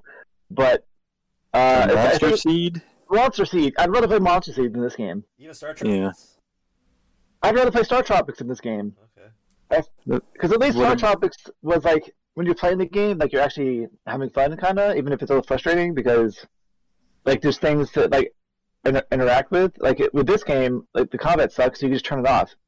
I can think of a few on like the NES, like Times of Lore, or what's that? Well, I haven't played those yet, so some of the advanced Dungeons and Dragons games like Hills Far and stuff. Like they're just so dated, but they're still better games. What's like the one of the worst RPGs? Like Halide or something weird like that. Highlight, yeah. Highlight is still, like, it's terrible, but I would still rather play through Highlight. One, it's shorter, and two, it's it's a product of its time. It has an excuse. This was made within the last, decade-ish. It has no excuse. I'd rather play this, like, with no trophies, than playing Quest 64. Not me. I'd rather play Quest 64. I can think of some games that I would say are worse, but they are very few and far between, and it's generally because they're either like lacking in content, because they're so old, or they're just like, again, so old that they effectively don't work. Would you say it's fair to say that the only worse games than this are games that were made before lessons were learned, whereas this one was made when lessons have been learned, and they just have absolutely refused to apply any lessons that have been learned by anybody throughout the entire existence of video games, and they just said, fuck it. Yeah. Fuck it. Oh, well, let's ship it. Yeah, that's what's infuriating about it. It's like, if this had came out during the Genesis heyday, say this was made in 1994, it still wouldn't be like a top RPG, but it would be, you'd be like, all right, I get it. You wouldn't like tout it as being an amazing game or anything, but it would be fine. Like, but because hours of content in this, like, because like a lot of those games back then were really short, so that'd be the true. But I can think of half a dozen other games on the Genesis that have not even. I can think of probably a full dozen or more, maybe even close to 20 RPG-like games that are better RPGs. And the Genesis isn't an RPG powerhouse. I can't think of a worse RPG that is on the Genesis. I think every other RPG on the Genesis is a better RPG. I think if they went back, if there was a team, if the same team was alive at the time of the heyday of Genesis, and they made this game, they would have made a better game because they would not be trying to emulate what they thought was a good Genesis game. Right. They would just do their own thing instead of like they were trying to. Again, it seems really like someone was big into Lunar, man, because that's like the number one thing I kept getting from the game. The way they quipped back and forth, and the character sprites, and a lot of the mechanics and stuff, just felt like they were trying to emulate Lunar, and they just did a piss poor job of it. And then from other games, they took all these little pieces, but they took all the wrong fucking pieces, man. So you end up with this amalgamation of just things that pissed you off from all these RPGs of yore, and they're all in one game. It's like that kid in school where you make a joke and everyone laughs, and then that kid, like 5 minutes later, makes the same joke and like laughs at his own joke. And he thinks he's funny. And you're like, dude, I just said that. But it was funnier when I said it. Like, that's what this is. Yeah, effectively. Yeah, it's just a rehash of things that have been done before, but not nearly as well. Right. So yeah, I gave it a .02, I believe, because I had to give it something, and it's technically playable. That's very true. So yeah. Got it. So what about you, Kevin? I'm gonna give it a 2, just because, like I said, the battle system towards the end, and yeah, that's about all I got. I'm gonna give it a 2 as well because it functions, but it's not enjoyable. Yeah, there we go. It's functional. It's like it's not like broken. Like there are those like that weird like buffering thing that I found, but it doesn't like take anything out of the game. Like the worst part is all the animations are fucking awful to look at, and then they take like a minute long each, and I'm like, this is unnecessary. Like even with like animation times 4, like it feels like it takes fucking forever for animations to happen. Yeah. And so I just turn them off, and I'm like, I don't care. Yeah. Like nothing looks cool enough for me. Like, oh man, I like seeing that attack. It's like, oh fuck. No, it looks dumb as fuck. Like the gathering orbs being just white fucking circles. That's the laziest fucking thing I've ever seen in my life. I know we're not talking about visuals right now, but right. It reminded me of Nintendo, the Way of the Ninja for the Super Nintendo, which was like originally slated to be an NES game. It had like the same level of sprite work. And again, that game is much better than this. Oh boy. Alright, so we've kind of waxing poetic about the gameplay, and it's time for our first break. As usual, this is the main theme of the game, also known as Wet Fart Sonata.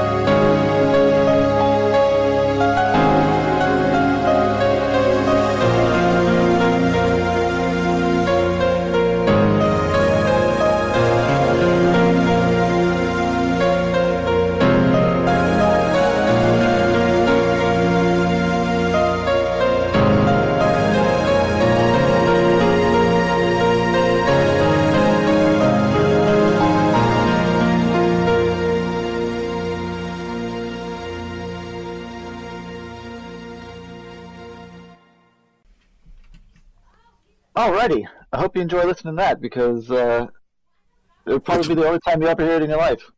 It's weird that they would name it something like that. I don't know. We all know that was your suggestion. Oh man. Yeah, well. Alright, so story time. I hope you have your pillows because it's gonna put you to sleep here, as usual. It probably won't be that long. I'll just read Blaine's synopsis real quick. It's, three youths decide to do shit because reasons. Pretty sure it's written by a foreigner, probably one with Downs. It tries to make jokes constantly that aren't remotely funny. Think dad jokes, but somehow worse. You spoony. There you go. I mean, that's a fairly apt description, but and I'll give it a 2. Well, 2, that's very generous. Yeah, I felt bad about the .02. Fair enough. All right. Anyway. So I'll try to do a quick rundown. Honestly, I'm not going to go too deep into it because it's not worth going that deep into.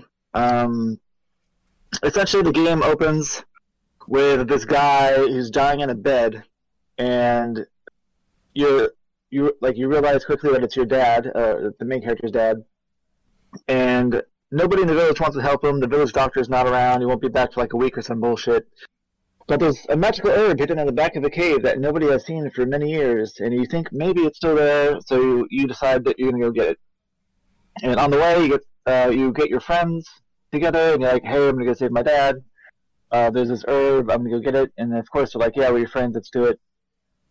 One of your friends has a fucking robot that he made, and it, kind of malfunctions and kind of works sometimes, which is cool. The main character, Hostin, makes a bunch of fucking sexual jokes with the guy fucking his robot, and because that's funny.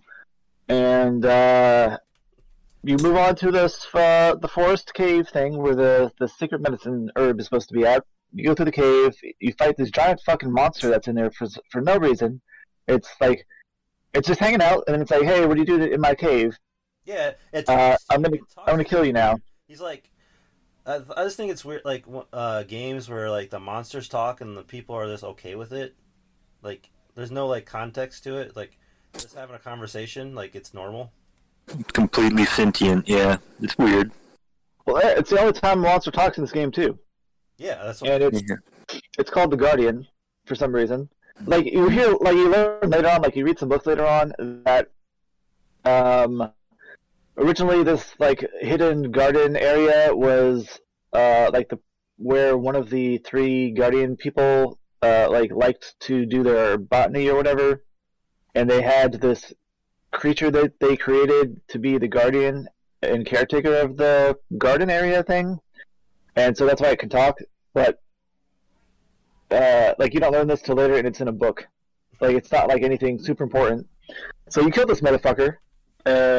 He's just doing his job, and you go and you get one of the herbs you need, and you save your dad. But while you're there, I think the Edisot, the robot nerd boy, finds a notebook. I can't remember exactly if that's here or not. Yeah. But they find a notebook and they talk like it's like a diary of the people that lived there before, talking about like goat people or something. But it's an ancient language that only the girl can read for reasons because she is. Well, you find out later she's the descendant of that person, but for she can read it for the 3/4 of the game. Oh yeah, her dad is like an archaeological person, and she's he just like found her ass or something. No, she was adopted from an orphanage, and we're jumping ahead here, but the dad.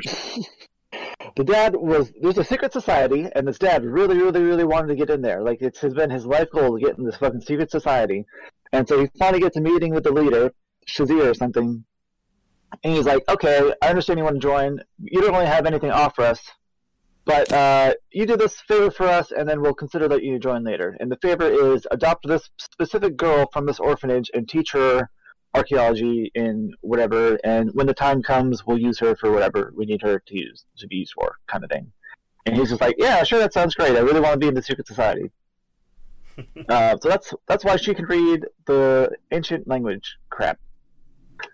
Yeah, so they found this like book, and it's just like a diary about like what happens, and like apparently there are these Goldman goat people things that used to live there, and then they got driven out. And everybody's like, oh, this is kind of cool, whatever, but let me get this.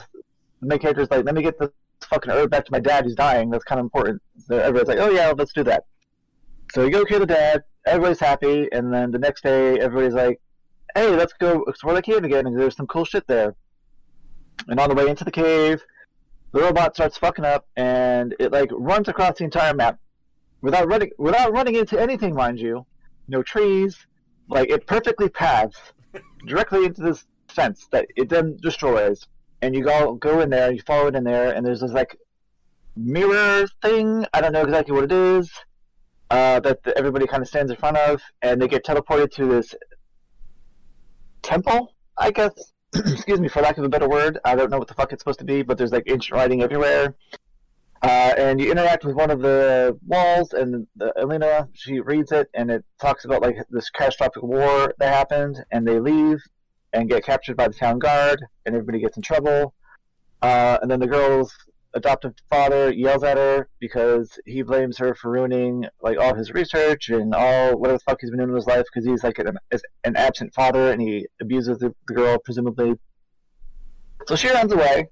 And Hostin and Edisot decide that they're going to, instead of stopping her from running away immediately, they're going to let her go. Well, Hostin's going to let her go, sleep on it, wake up, like, oh, I guess I should have let her go. Let me get Edisot and we'll go find her. So you literally like just leave this island you're on. You go across this bridge to this desert land, and she's in the inn, and you walk in, and everybody's like, oh, sorry we didn't stop you from leaving. Sorry I left. I didn't mean to hurt you guys' feelings, blah, blah, blah. Everybody makes up. And you decide that you're going to explore, like, the world and find out what happened to, like, the goat people and shit. And so you just go to these ruins. Like, there's desert ruins for no reason. Like, I don't think, and there's no plan. It's just like on the world map, you're like, all right, we're going to this next area. Let's go. and you run into a goat person, and you get dehydrated and fall over, and he saves you. Well, first you run into the goat person and you chase him, and then you get dehydrated in the desert, and then he saves you, and you find out that him and his mentor are like the only two goat people left because there's some kind of plague that happened, and it killed everybody, and a very annoying part. What's that? Spoilers. Spoilers. Well, no, they tell you. They tell you. But yes, there's a reason why your dad was sick. Wink, wink. In a very annoying part of the game, you have to like talk back and forth between these two NPCs like 20 times, and then eventually the younger goat guy joins you because he's like, "Hey, I need your help getting this item back." Because I got so annoyed because I talked to each of them, and then and like nothing happened. I'm like, okay, I guess I just keep going, and I didn't know you had to like talk to him like 4 times each or something before he joined you. I was so pissed. I was like, "What the fuck?" I went through the dungeon and everything. I went through all the dungeon again. Yeah. Yeah. I was like, good thing I could turn the encounters off. Fuck. So. Yeah, it's not very intuitive. Yeah. The other reason I knew I couldn't leave yet was because in the walkthrough the guy's like, you talk to them and then he'll join you, and the guy hadn't joined me yet, so I'm like, okay, I guess I'll keep talking to him. Like I left the building, I went back in. I'm like, what the fuck is wrong with this? And I just kept talking to him, and then eventually like the dialogue changed. I was like, okay. Yeah. I don't understand what the fuck's going on, but okay, alright, whatever, let's get out of here.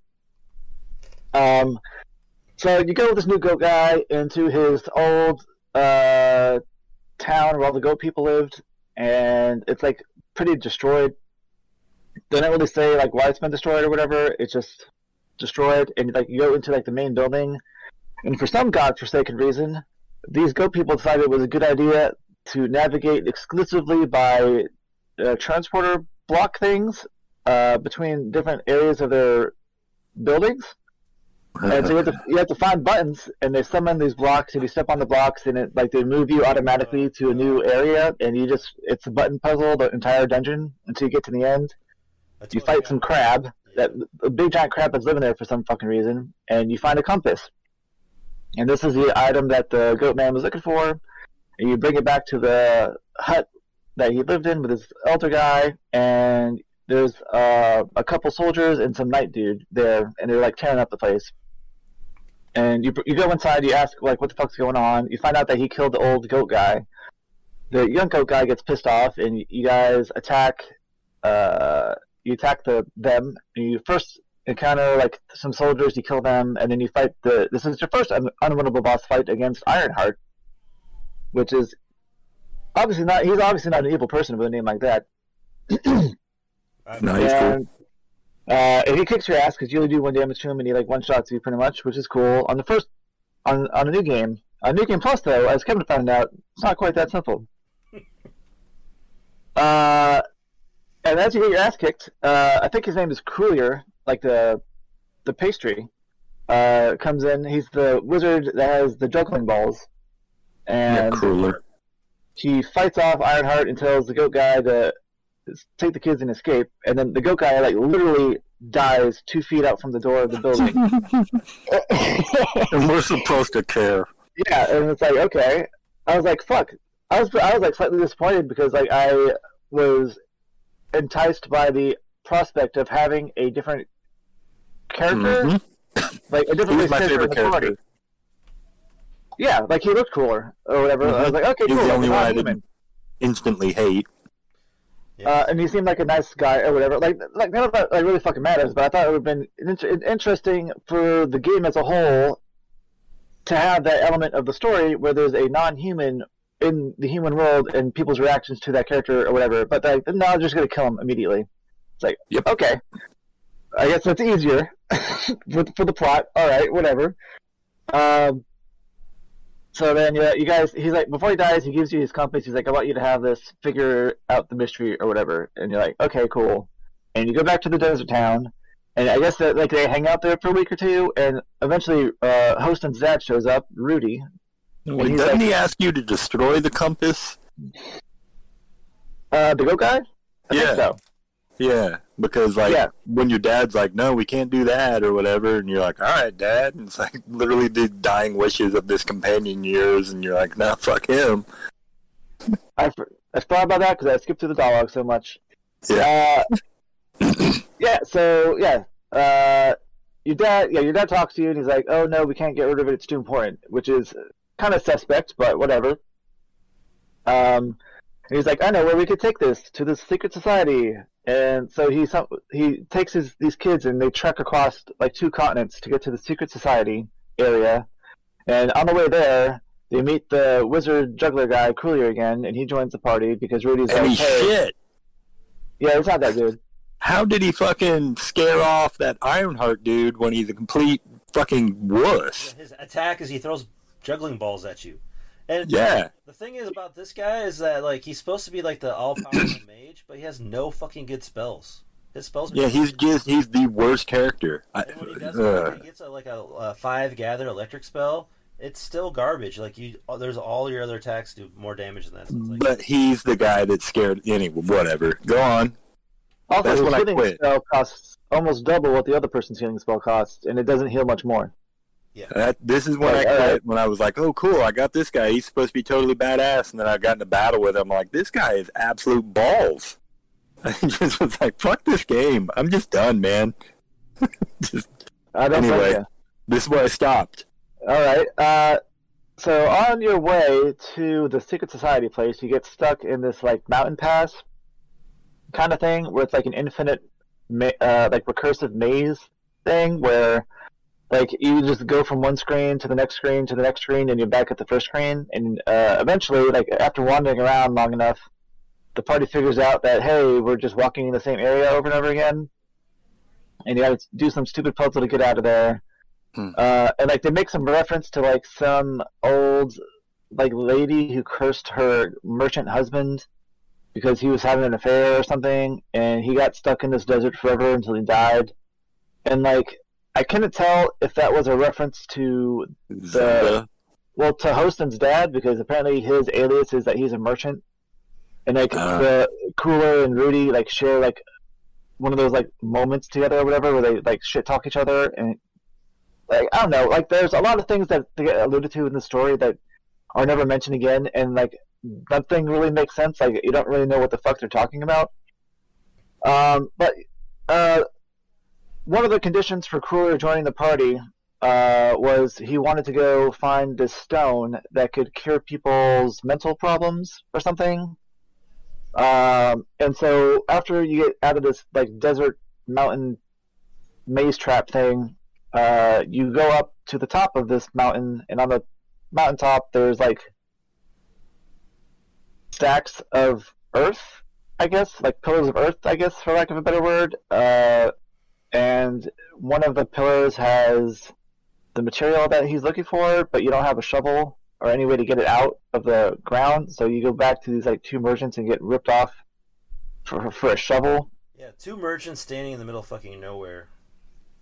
And they conveniently have a shovel that you need. So you walk back up 2 screens and you dig in the fucking earth and you get this metal shard that has no relevance for a while.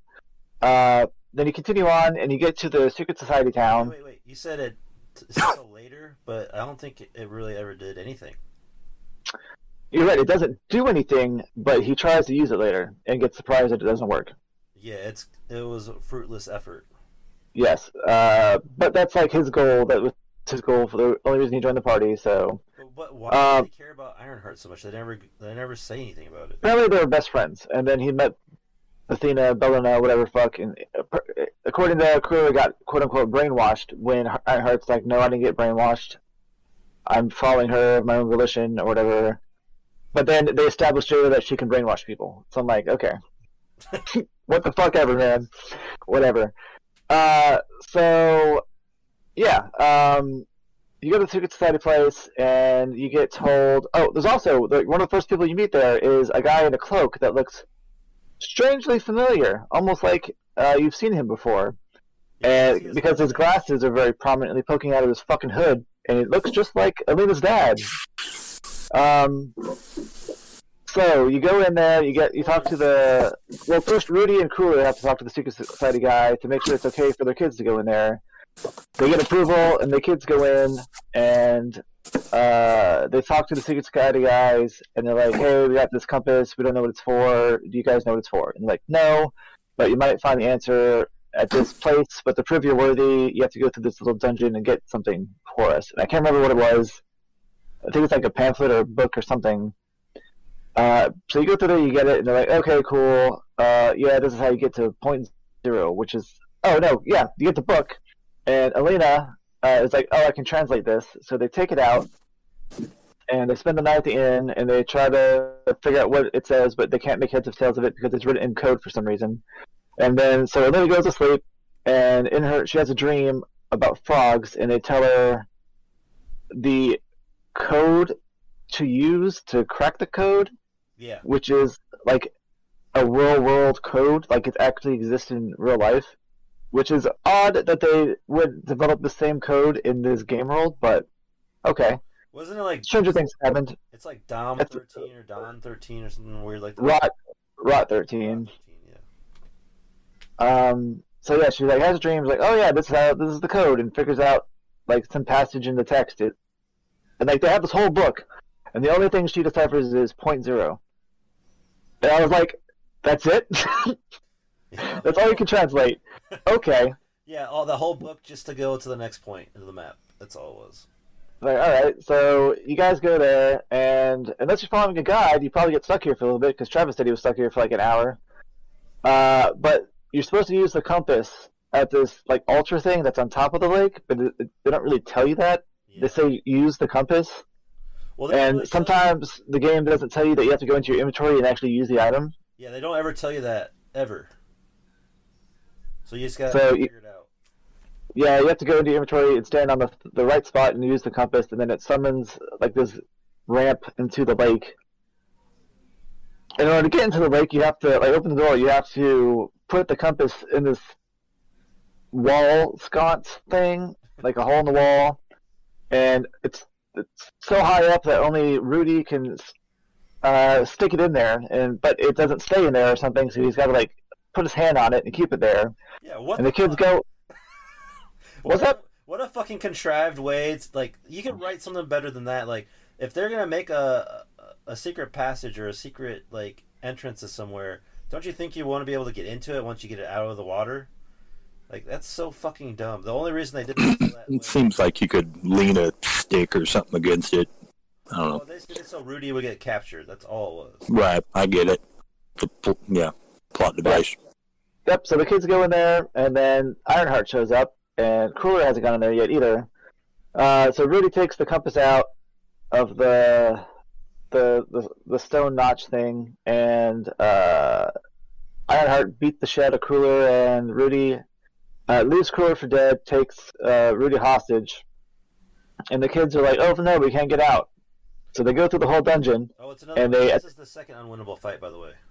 Yeah, but that was easier because usually you would have Rudy with no armor on, I guess, and I don't think Kruller's armor heals anything, so he gets his ass kicked pretty easily. Yeah. You go through this dungeon, and at the very end, you find a dragon who's like, "I've been waiting for you. Come, hop on my back." And so they're like, "Okay," and they hop on the dragon's back, and they go to this ice palace, where there's this crazy old dude who answers but doesn't answer their questions at the same time, you know.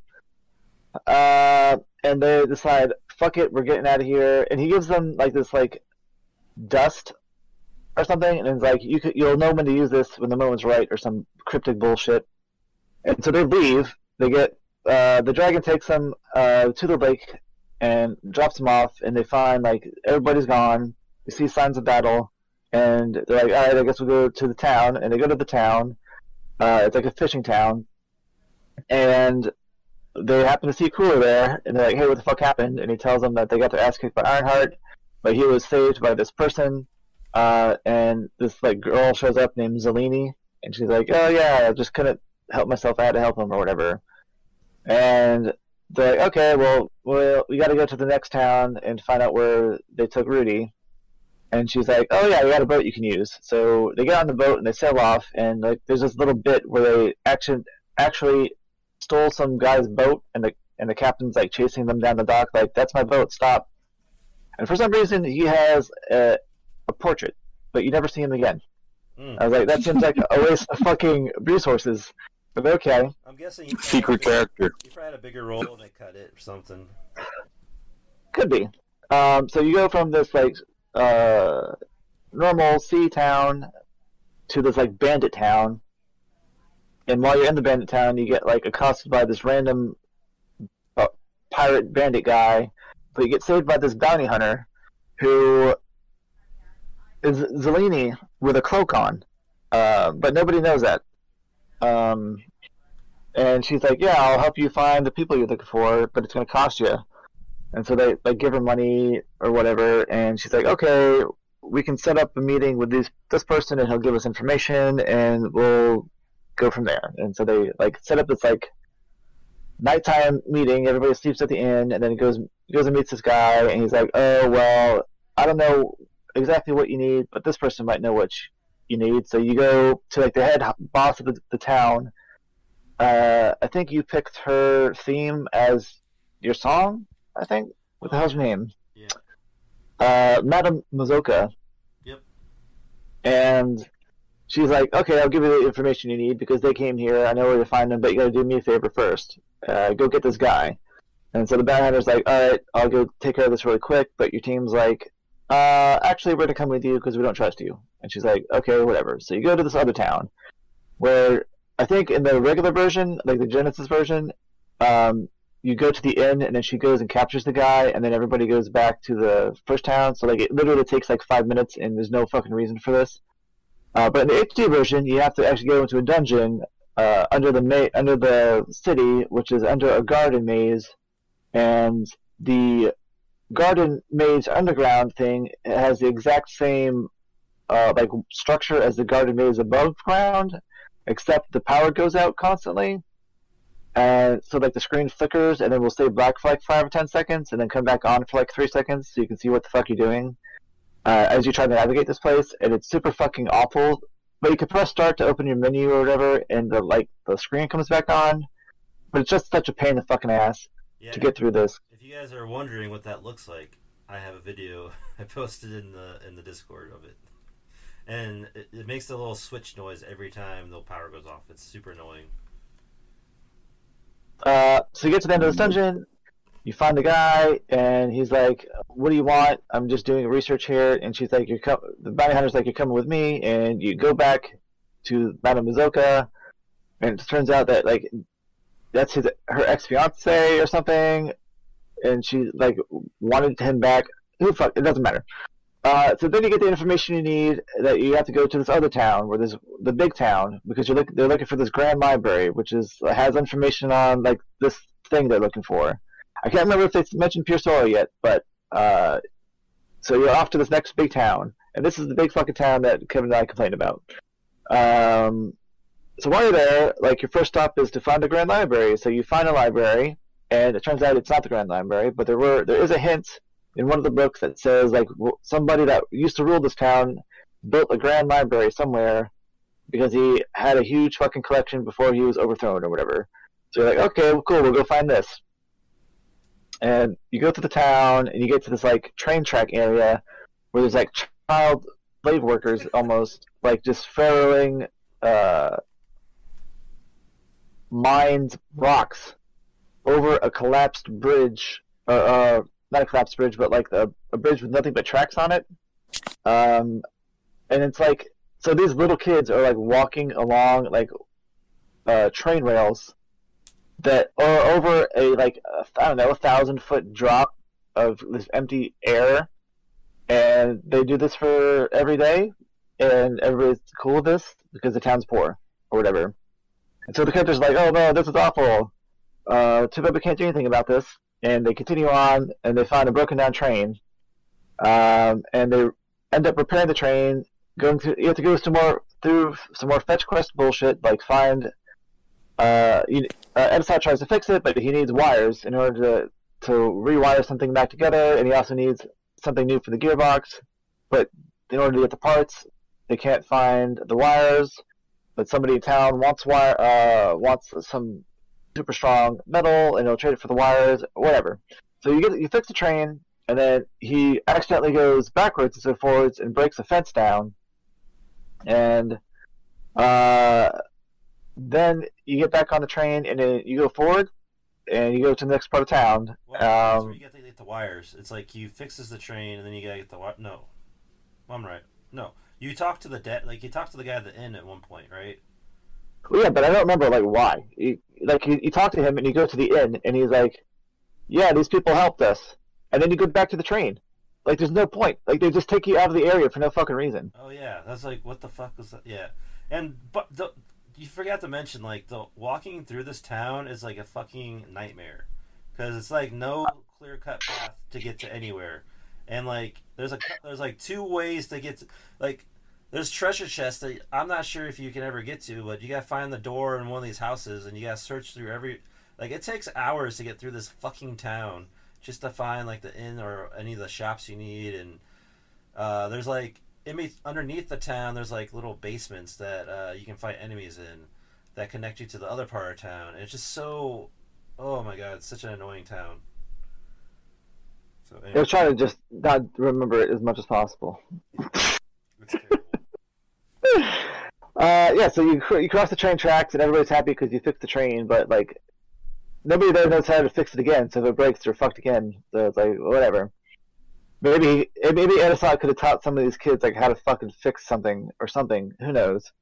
You go through this another like cave area and you find I think you have to go through there to find something like a key item. I can't remember exactly what it is. So you find it and then you like go to the next part of town, which is the rich part of town, where everybody is rich and happy, and there's no problems. I don't know how they maintain their income, but apparently they're all rich there. And you find, I think in the first the cave you find like a mention of like a treasure map or something, and the treasure map shows that it's in this rich part of town. So you go to the rich part of town, you find like the X on the map, but it's actually a bakery. Wait, you know why the town's so rich? Like, literally the child labor camp right next to it. That's got to be it, right? See, I don't know, like, because I don't know, like, they don't really explain it. Like, there's child labor, and then everybody in town's, this other part of town's rich. So I don't really know. Like, none of the adults are working in the poor part of town. It's only the children that are working. Dope. And like, they're the ones doing all the hard labor and shit. So, because they're the only ones that can cross the bridge safely, or whatever, like the rail line that's over the open fucking cliff. Yeah, for some reason, I don't understand. And like the town's not even connected. The children are mining the mine in the rich part of town, but no one from the rich part of town's mining the mine. So it's like, how are they getting money? I guess they both have docks. It's not like they're the rich part of towns and where the docks where the trade is. So it doesn't make any fucking sense. Yeah, and there's no physical way to get from rich part of town to poor part of town. The only way to get across was using the train. And so it's like all the people could just take all the shit that they're mining from the rich part of town and then sell it themselves. So I don't know what the fuck, like how the shit works there, but it's dumb. It's super dumb. The whole game's super dumb. So I hope you're ready for some cannibals, because you go to the bakery and you find out that they're sold out or whatever, and you go to sleep at the end and you come back the next day and you get pastries from the chef there, and as you're eating them, like, you find teeth and stuff in the pastry, and they're like, "This is disgusting." And you go confront the guy, and he's like, "Oh, it looks like we got the next filling for our next meal," or whatever, and he attacks you, and then you beat him up and his little underlings, and you just tie the guy up, and like you just leave him there. And instead of like killing him or like calling the police or anything, they're just like, "We're a little bit too busy to deal with this cannibal." Fuck that guy. We got things to do. Fuck this cannibal that's been murdering people. We gotta get to the cave underneath. What about the fact that they bit into some of this food there? Yeah. And then he magically finds the secret switch to the cave below. Just in the oven. In the oven. Hey guys, did you see this switch? Oh, let's push it. Oh my god, it's so dumb. And then the magic school. So the only way I could see that someone gets to this magic school is through this oven. So this cannibal is running this bakery as a front for the magic school. What the? What the fuck's going on in this? I don't understand how this happens. Yeah. Keep people out, man. Well, there actually, like before the entrance to the magic school, there is another like door to the right that you can't ever get to. Oh, behind the So there may be another entrance. Oh. No, so like when you the first elevator, you go through this oven, there's this elevator, and for some reason everybody decides to get on the elevator at the same time, and it ends up breaking, and they fall down, and you can't get back up. So that's the excuse for cutting you off from this part of the game. You can't get back up, but you decide to explore the area, and if you walk south, you'll find the entrance to the magic school area with another elevator, but it's all the way up to the top, and there's two levels. Like there's a top level, and that's the entrance to the magic school, and there's like another level like right below it where the elevator's at, which is just another door that you never get to go through. So presumably maybe that's another entrance to the magic school. But so you decide you're just going to explore this cave you just fell in and hope for the best. And you explore it. There's like spider shit everywhere. Where there's the map shows the X is at the bakery, so that's why they knew it was there. Yeah. Maybe that's what that guy gives you or something, right? They had what do you mean? Reason the bakery, they had to find where this X is, and they had to ask people around town. That's what the perfume you got from the stupid psychic lady, or the lady from like the thief town. She gave you this perfume. Yeah.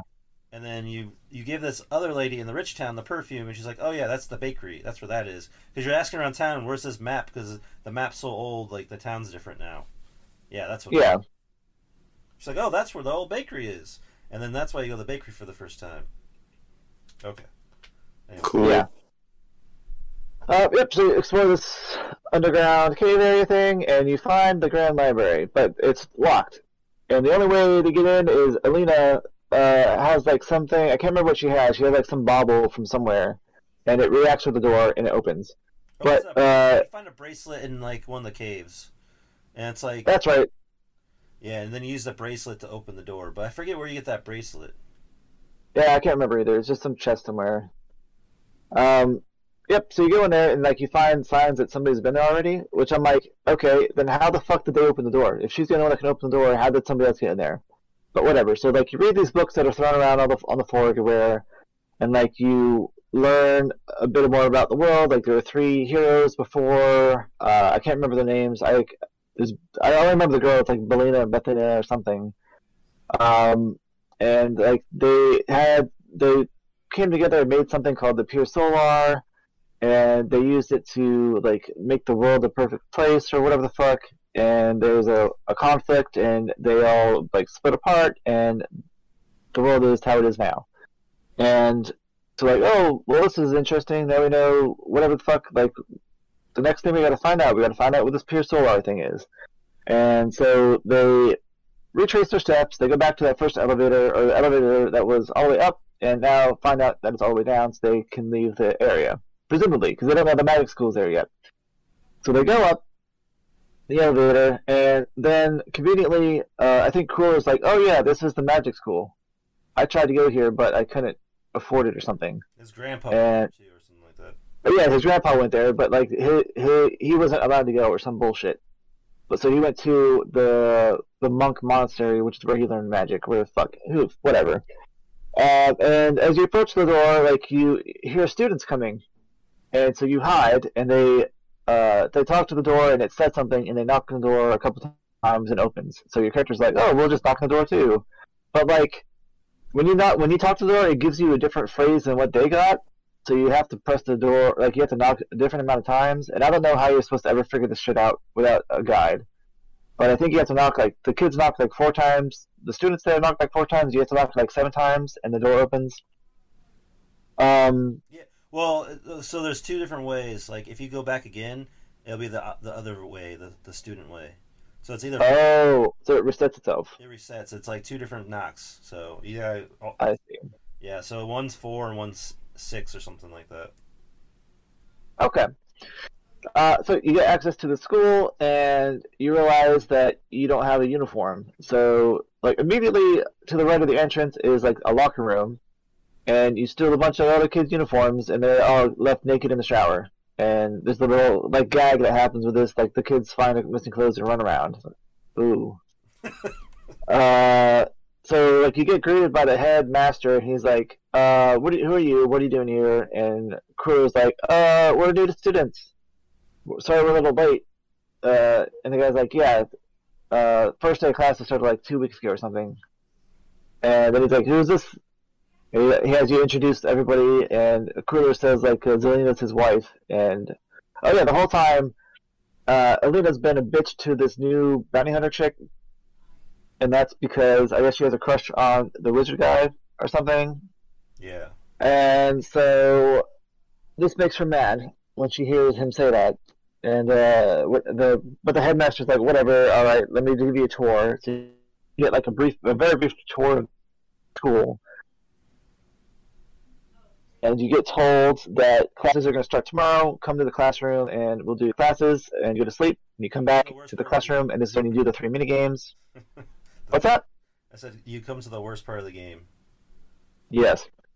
So you do the block pushing thing. I think you have like 3 or 4 block pushing puzzles to do. There's 3. Then you got They're not that bad. They're pretty easy. Then you got the 2 Bomberman games to play, and then you got 3 Eternal Slip things to walk through. Like the first one is slippery, I think. The second one's not, and the third one's slippery again, or something. It's slippery not. Okay. And it's and like the slip is like slow, but like I was saying before, it's like you've never done anything with slip ever, so you don't know how to control it. Like it's. Like I lost like 10 times in a row because I couldn't figure out how to do it. So I think I was trying to use the analog stick, and the analog stick is not it's like super too responsive. So like any little flick the wrong way, and you spin off. So then I had to learn to use my the D-pad. And you can't have like the fast auto run on, because then you'll like overrun the thing too. It's stupid. Yeah, it's pretty stupid. But once you get through that, then you get access to the Grand Library or whatever of research for the Magical Academy. But actually, that was a joke, because you're actually just put in charge of cleaning. Ha! So your character's like, fuck this shit, whatever, and you look through all the books anyway, and I think you find references to Cleo Neo or something. He used to be a student here, and he's like the benefactor. Yeah. Oh no, not Cleo Neo. Who's the brother's name? Because I think Cleo Neo is the other wizard, the hero. It's Cleo. Cleta. It's not. No, because that's definitely not the brother. The brother. I don't know if it matters. That's the brother. Yeah.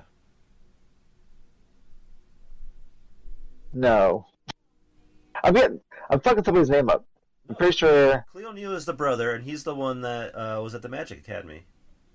Yeah, you're right. You're thinking. You're thinking of like Kliboe or something. Kliboe. Yeah. Okay. He's the god. He's the one of the 3 god guys.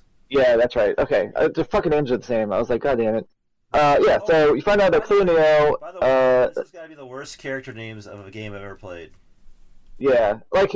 All the character names are dumb, but then like townspeople have like regular names like Jeff and shit, and it's like okay, whatever. Okay, let's go through the names. So you got Houston, not Houston, Ed not, right? I think it's Edisot. It's like Edison, but not. I think that's how I got it. Okay. Edison not. So that's the other one. What's the girl's name? Elena. That's okay. Well, his dad's name is Rudy. It's like a normal fucking name. And then like you got a random lion you can fight named Ryan the lion. Yeah. And then you got like Ironheart the bad guy, Sashir the head of the secret society. Yep. Elena's dad's name is like Miyuto or something. They got Cleo Neo, which is your half brother, Kliboe, which is one of the gods, Bethina, which is one of the gods. I don't remember what the third god's name is. Some of the towns' names are so dumb, like Nito or Mito or some weird shit.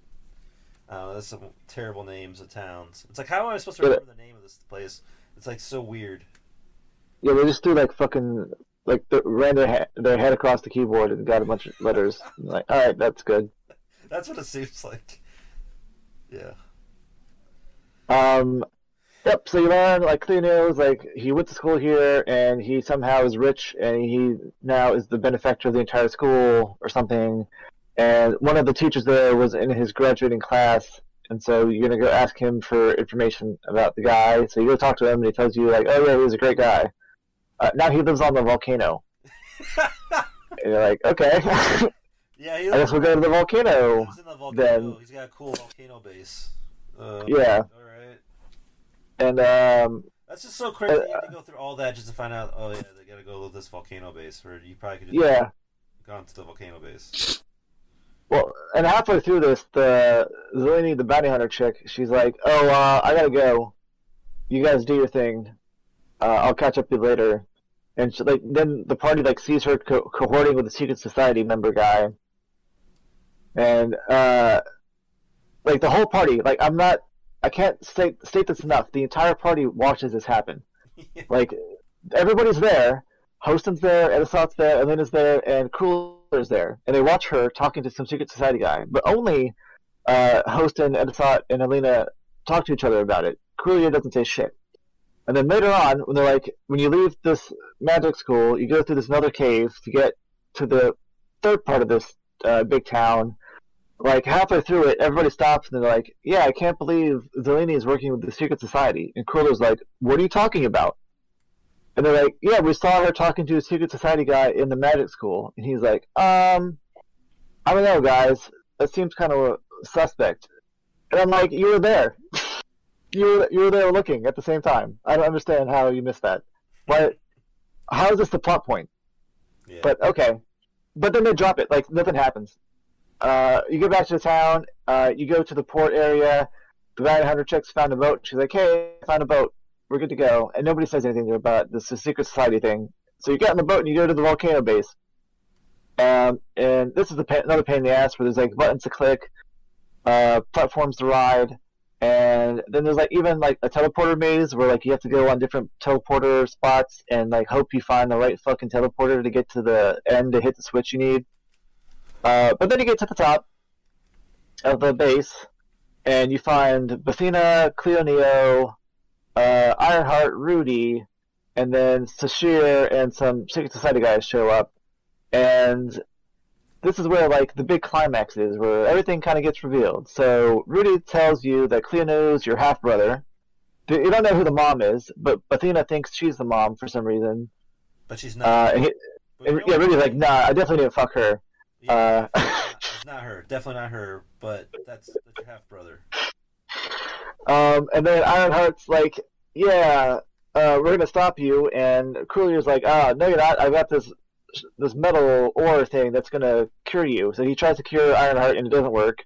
The Secret Society guys are like, "Hey, we hired you to stop them, so stop them." And talking to the Zeleny, the bounty hunter, and she's like, "Actually, I like the kids now, so I'm not gonna do what you want me to do." So Elena and the bounty hunter Zeleny, I think, fights Sashir. Edisot and Crueller fight Ironheart, and Rudy gets stabbed by Cleoneo, and Hostin like goes up to him and tries to like keep him from dying. Because Rudy, the Pier is here. Yeah. It's a giant fucking like a gazebo-looking thing, I guess. That apparently it does like all this like magical whatever the fuck god machine thing, and Rudy tries to destroy it, but Cleoneo stabs him to stop him from doing that. Everybody does their fights. Ironheart gets killed. Sashir gets run off. Rudy dies, and as Hostin's like talking to him, he's dying. He's like, "You gotta stop him from using this thing. It's like ultimate evil, whatever." And then for some reason, like Cleoneo and Bethina decide that they're gonna self-destruct the base, and they leave, and the base starts falling apart. And so everybody leaves. Like, I feel like at this point they could have killed the whole party and things would have been fine, but whatever. So they leave, and then your party leaves out behind them. The whole base falls apart. Before when you get back to your ship, you find it's gone for some reason, and so like you explore a little more. You have a little cutscene where Hostin's like going through shock, and everybody's pretty much just like, "Suck it up, bitch." Like nobody's like, "Yeah, sorry about your dad." That's really shitty. They're like, "Hey, we got shit to do. Like, grieve another time." It's like, okay. Yeah, because he had the boat and he had like a meltdown because the boat's gone. Yeah.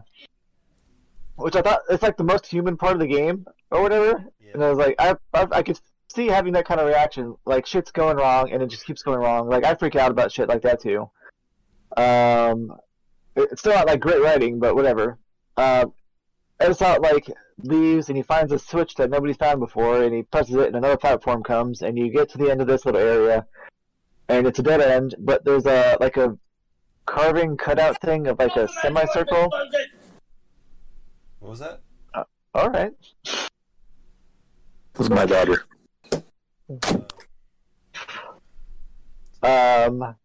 So yeah, that when you get to this like carving thing, your party's like, oh yeah, we can use that dust we got off of what's his face, and like now's a pretty good time to use it, right? So they use it and they get teleported to the ice palace, and then you find out like this guy was like the third god, and Hostin tries to threaten him, and the guy's like, "You want to let go of me before I like obliterate you?"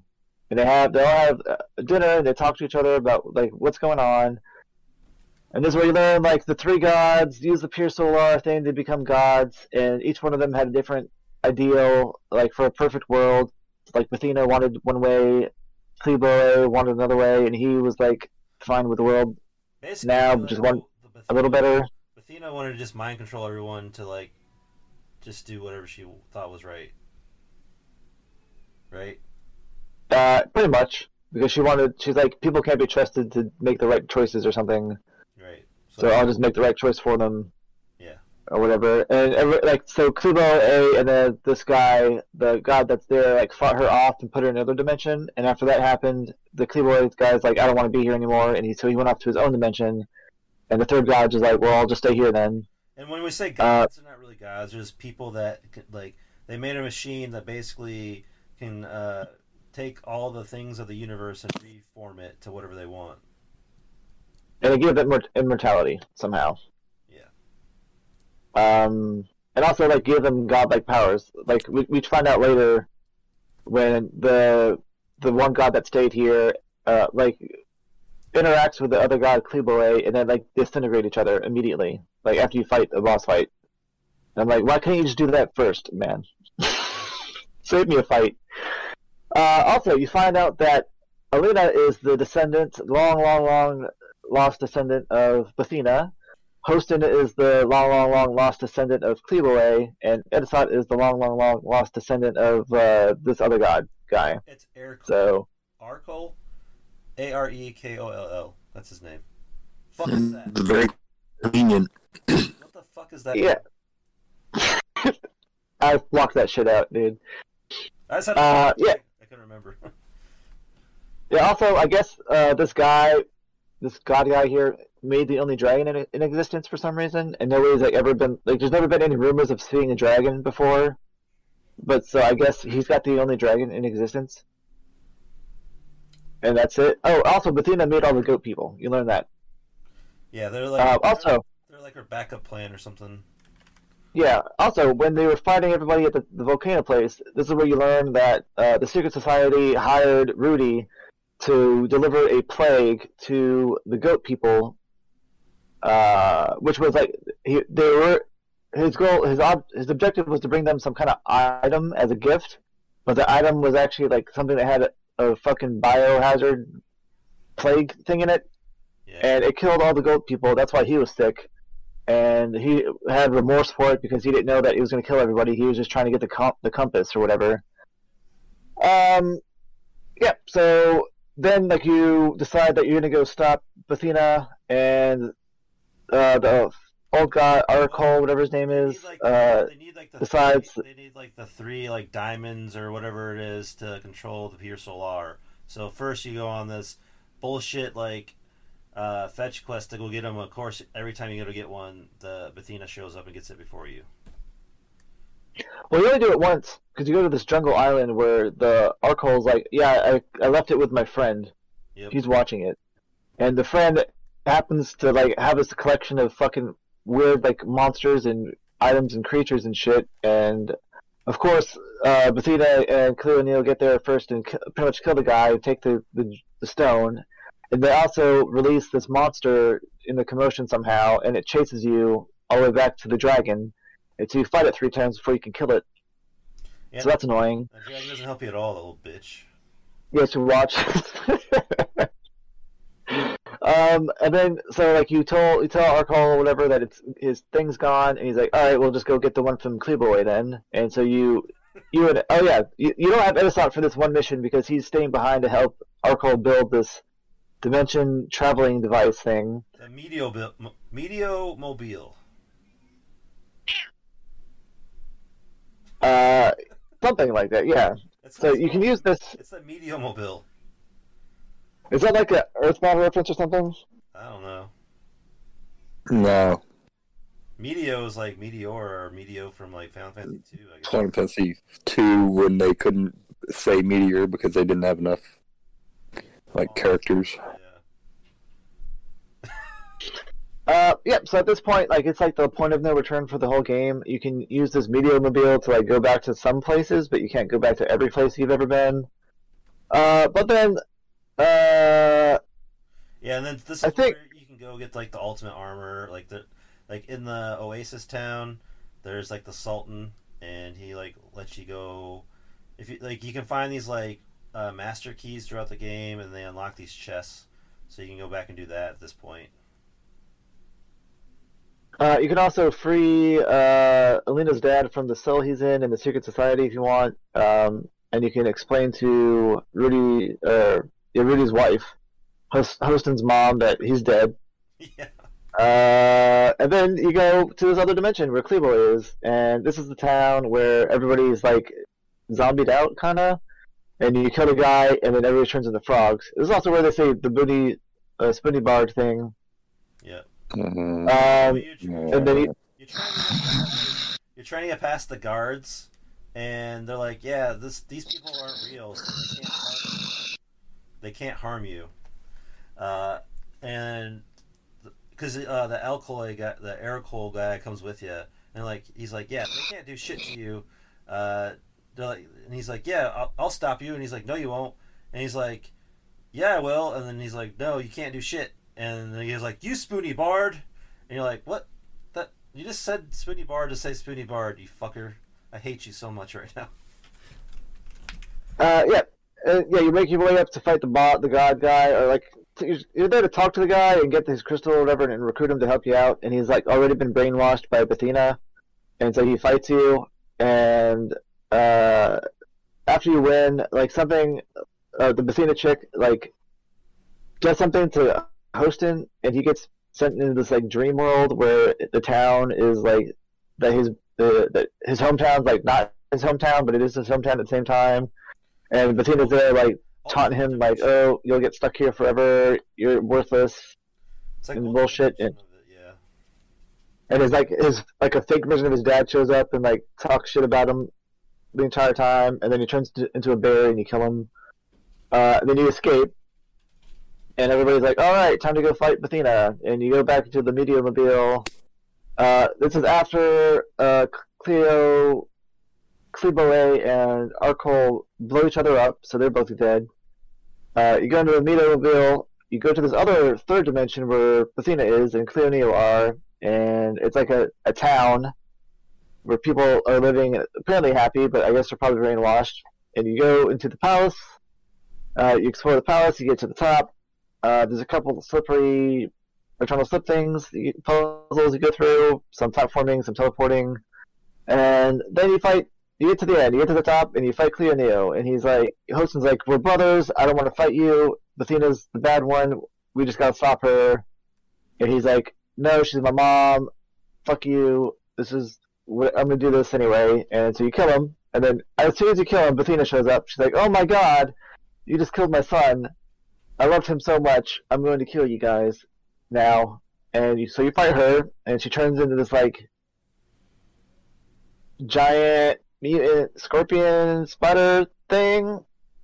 I don't know, but you kill it, and you go to the teleporter that she came out of, and you find another Pier Solar that's fully rebuilt, and for some reason they decide they only have a couple minutes to make a decision about what to do about it. And this is where you make one of your ending decisions. Either you destroy the thing or you use it to return the world to the way it's supposed to be, quote unquote, which is the bad ending. So if you destroy it, everybody lives happily ever after. Like, the world is the way it is, and everybody just kind of deals with it. If you decide to use it to make the world a better place, Hostin becomes like a god, and he sequesters himself into this other dimension, I guess, where he's by himself, and nobody knows. He made sure everybody forgets that he exists. He brought his dad back to life. He brought Ironheart back to life, and him and Crueler are best friends again. There's Rudy, or his dad and his mom don't have any kids. Elena and her dad are happy in the town. I think actually too, somehow Crueler and Elena get married, or if, I don't know if that's like this ending or if it's the other ending, but like, I don't know. It doesn't fucking matter. Like, that's it. Like, either everybody's happily ever after, or Hostin gets stuck in this alternate shadow dimension where he is suffering for eternity. Well, yeah. Well, and that's, if you do like the thing where you don't like, where he doesn't use Pier Solar, like then in the show's like a scene at the very end where like all the gods are like, yeah, our plan worked. So it's like, was it just like them making another pocket universe, and that was just like alternate versions of themselves that died? Like, this is a way that this is the good version of what we want to happen, and they're still the gods. You know what I mean? yeah, I totally forgot about that, because I think I turned the game off as soon as I got the trophy. Oh, yeah, that's what happened. You're like, oh, so that wasn't really the good ending, I guess. There is no good ending, because you didn't beat them. You just won this version of this universe that they've created. So, there you go. Yeah, awesome. That's Pier Solar. Woo! Okay, so anything you like to dislike, Travis? Kevin, sorry. I disliked a lot of it. Spoony Bard. There's a lot of cringe, like dialogue. Was not written well. There's a shit ton of plot holes. The whole like town setup doesn't make sense. Like, you have to like go through people's houses to get through the town. Like, you have to go through like basements and then up from the basement to get to the other side of town. That shit doesn't make sense to me. Character motivations, like, I want to be in the secret society reasons, like, just because I want to be in the club, so I'm gonna go kill. I almost go kill my daughter, my adopted daughter. I don't know, just a lot of stuff that just sucked. None of the characters are particularly likable. Like, they're all like 13, 14, 15. And I hate like when like games do that. Like, you have adults and the adults are letting these kids like almost die. I don't know. I don't understand that kind of stuff. So, yeah, I didn't really like it at all. What about you? Yeah, I'm not a fan either. I feel like the whole kid thing is just an excuse for writers to use more naive characters and not have to like develop mature characters, because it's easier to have people that don't have any like mental competency to react to situations. Oh, so they just make the dumb decisions and stuff. So it's like, yeah. Oh, okay. That's just my assumption with like child characters or teenagers and stuff. Like, obviously, they don't know enough about like how things work to make like actual proper decisions. And like, to be fair, many adults don't either, but they're more likely to, I guess, make the right decisions. And I guess it's easier to write like a coming of age story, which I think this is what this is supposed to be when the kids are still kids. But yeah, like, most of it was just kind of like the humor, as Blaine mentioned before, it falls flat. Like, some of the NPCs you talk to are just like, do you know how many times you farted in your life? And it's like, what? Why is this text? Oh, why did I just read this? that reminds me of that one where you go into like one of the houses and like the guy goes, "My wife's diapers are right there next to the bed," and you're like, "What? What is this? Why? Why is this text right now?" There's another one that like a woman talks about her wife or her husband like abusing her and shit. I'm like, I don't. Why is this in this game? Am I going to be able to do anything about this abuse? No. Then why did you bring it up? I don't care. Like, you're not even a real people. I don't understand why you mentioned that you're being abused. I'm about to abuse you, all right? Because you're annoying me. So, like, what the fuck? And like, all the characters have like superficial like chemistry. Like, they don't really feel like they like each other most of the time. It's just like generic. Or like the little brother, big sister, they call each other that. Like, no one does that shit.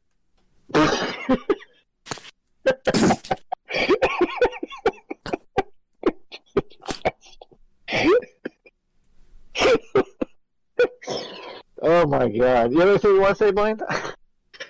I didn't like it.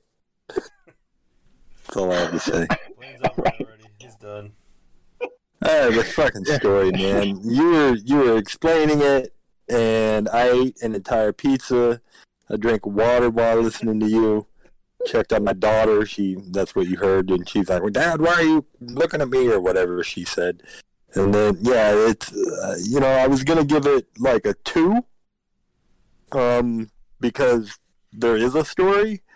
But after having heard the entirety of it, I want to retract that 2 and lower it down to a 1. I really don't like anything about it. That's fair. It's not very likable. It's just dumb. The dialogue is dumb. The characters are dumb. The only character I liked at all, they kill almost instantly. The only interesting one. The masterful wizard is like a fucking juggler, mime, fucking Kid Rock hybrid. I just hate everything about the game. None of the characters are like cool. Like in every good RPG, there's one character where you're like, holy shit, this guy is badass, or I really like the quirkiness of this character, or even this chick is hot, or whatever. There's something to like. There's nothing. It's all fucking cornmeal, man. I hate. It's not even that. It's not that it's just bland. It's like it's bad and bland. Like, I don't like the characters. I actively hate them. I want to see them fail and die. I don't care anything about their stories because I don't care about them. This game is your uncle's inappropriate jokes at Thanksgiving. This is what that game is. That's what that game is. Yeah, effectively. If that was a game, that's what it would be, this game. Yeah, and I tell a lot of inappropriate jokes. I have thought about how many farts I have had lifetime, or like if I built a wall out of all the shits I've ever taken, how high would it be? I've had those thoughts, but you don't put that in an RPG. Not one that's trying to be serious at all. If this was like a South Park RPG or something, jokes of that nature might have some kind of merit. Yeah. But it's not. We're supposed to be taking all this shit seriously, and you just can't. Yeah. So. Well, yeah, they did a very, very bad job of juxtaposing the seriousness of the plot with the whimsical nature of the entire rest of the fucking game. Like, it's not even like good whimsy or anything. It's just like bottom of the barrel. Everything is bottom of the barrel. The story, like the serious storyline, bottom of the barrel. Every NPC you talk to, if they have a joke, bottom of the barrel. It's like nothing is inspired. No. At all, and it's super disappointing. Yeah. It really is, yeah. Again, it feels like they were trying to get that whole lunar feel where it's like the dichotomies, or like you say, the juxtaposition of like the whimsy and the fun, lighthearted quips and stuff, and Lunar refers to itself and makes jokes about political situations in the actual world and so on and so forth. And some of them do fall flat, but some of them resonate. None of this does. It's just all. It's like when you have that one kid or whatever at school that's just like trying real hard to fit in, but he just can't, and you feel mildly sorry for him because nothing he says is interesting or funny, and you know, you try to be its friend, you want, you know, his friend or whatever, her friend, but you just can't. You know, it's like, man, you know, this person is trying so hard, but there's just nothing there, you know, and yeah, it's annoying kid the game, you know. Yeah, it's just there's no charm. My rating is a 1.5, and the 0.5 is because there is an actual story. As where Quest 64, there wasn't. That's the only thing better than. I like Quest 64's story better. It's like kid going to save dad, right? Yeah, you go on a search for your dad. That's all you got. But then when you go find your dad, and that's all you fucking need. No, but then you find your dad and you don't even talk to him. You're like, oh, hey, Dad, I'm going to go fight the boss now. Bye. But you've been looking for your dad this whole time. I don't want to get into it. Well, sometimes less is more. Yeah, that is better. No, I disagree. Oh, man. All right. Well, I'll give my score, and then we'll move on to the next section. Sure. I will also give it a 1.5, and just like Kevin said, the 0.5 is mainly because there was an actual narrative to follow. It was not good. Nothing surprised me. I was not looking forward to finding the next plot twist. I was looking forward to being done as much as possible. So 1.5, and we'll move on to our next musical break. This one will be my pick. I'm going to have two songs this time because I picked the game. Normally we let Travis pick a song, and Blaine picked a composition of fart and poop noises, and I didn't think that was appropriate for the show, so I'm going to override that. I'll have two songs to pick, so this is my first one. I honestly don't remember where this plays. I just kind of listened to a bunch of songs because none of them are very memorable, and I decided that I liked the castanets in this one, so I picked this one. Well, it's called The Ruins, so I'm guessing it's in the ruins. Well, there's ruins and there's ancient ruins as well, apparently, so I don't know what the difference is. Yeah. Also, according to Blaine, this song will be called Diarrhea Heater in G minor.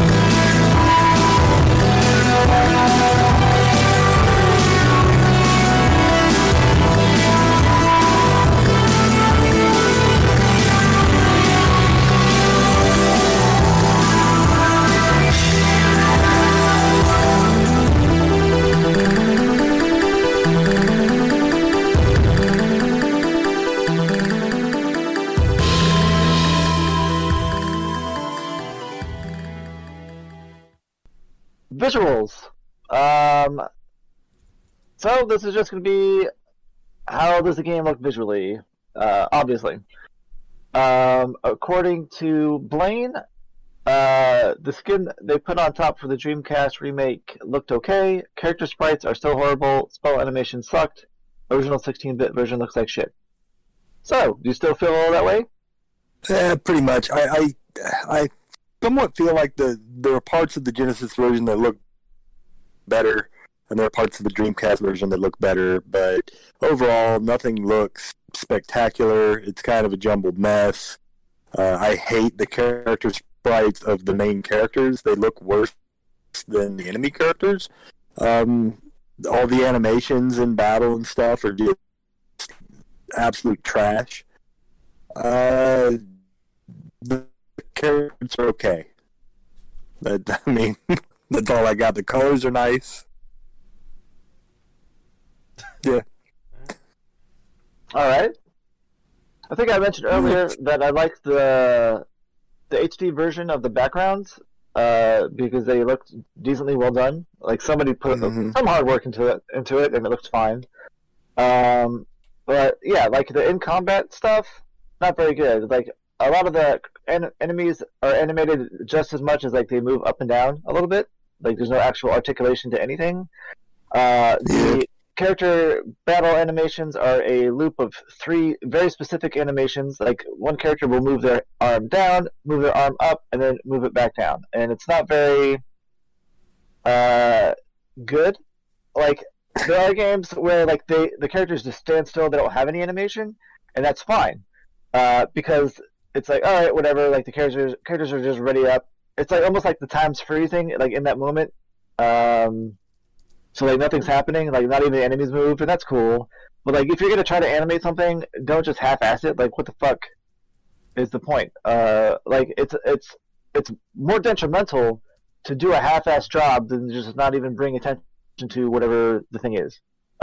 So that's just boring is the best summation. Everything is bland for the most part. It's just And also like the dungeons sometimes don't have like proper like length, I guess, to them. Like so what I mean by that is sometimes you'll spend like it feels like an hour and a half, 2 hours in a fucking dungeon because you just lost and it all looks the same.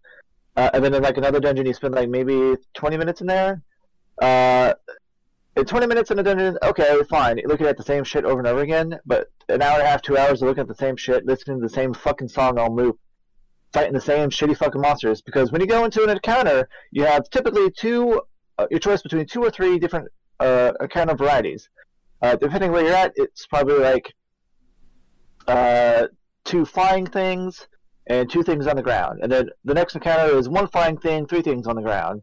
And then the third one, if you're lucky, might be like 4 flying things, 1 thing on the ground. And no matter how many encounters you fight, it's always going to be the same fucking formations. So you get really tired of looking at the same fucking monster over and over again. It also doesn't help that they reuse the same. They don't even change the colors. They reuse the same sprites for the same monsters in different dungeons later on. So you're just like there's like maybe 10 monsters tops in this game. Sweet. I didn't get that far, but yeah, they're relatively boring. The bosses look better, but I mean, you fight them once, and not all of them look better. The music for the bosses, I know we're not to music yet, but it's way better than like the standard battle music, which is just bad. Yeah, I don't know, man. The visuals is what we're on, right? Yeah, it's probably the best part of the game. I can agree with that. And it's like bland as fuck, so I mean, that just kind of. You have any thoughts, Kevin? You guys kind of covered it, but the main aggravation, I guess, for me is like the way the town and the dungeons are laid out are just garbage. It looks bad. Like they do the stupid layering where like you can't tell where the path is after a while. Like it's like behind the tree and stuff. And it's like this tree you can go behind, but this tree is a wall. Like I hate that so much.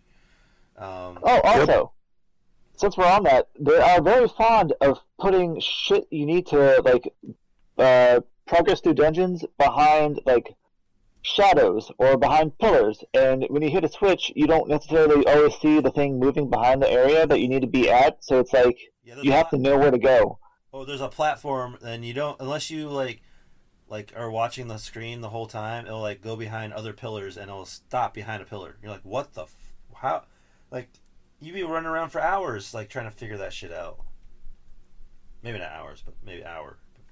Yeah, the way that the shit's designed it's terrible. The character designs are like you guys are saying they're not that great. Like even like I guess it's like in-game cut scene art is not that good. I don't think. Oh, no, it's like you mean like the pseudo? I don't know, like when you first. It's like when they have it like. You first meet a character. The hand-drawn shit or whatever. It's fine. Like, as a still, it looks like it might make a pretty good anime or whatever, but... No, it doesn't. Yeah. I feel you. I mean, it looks like I don't want to say pretty good, but you know what I mean. It's like, it's well-drawn. Like, if someone brought that to you and was like, look what I drew, you'd be like, yeah, that's pretty good, man. I mean, but it's not... Yeah. It's decent, I think, for, like, an amateur.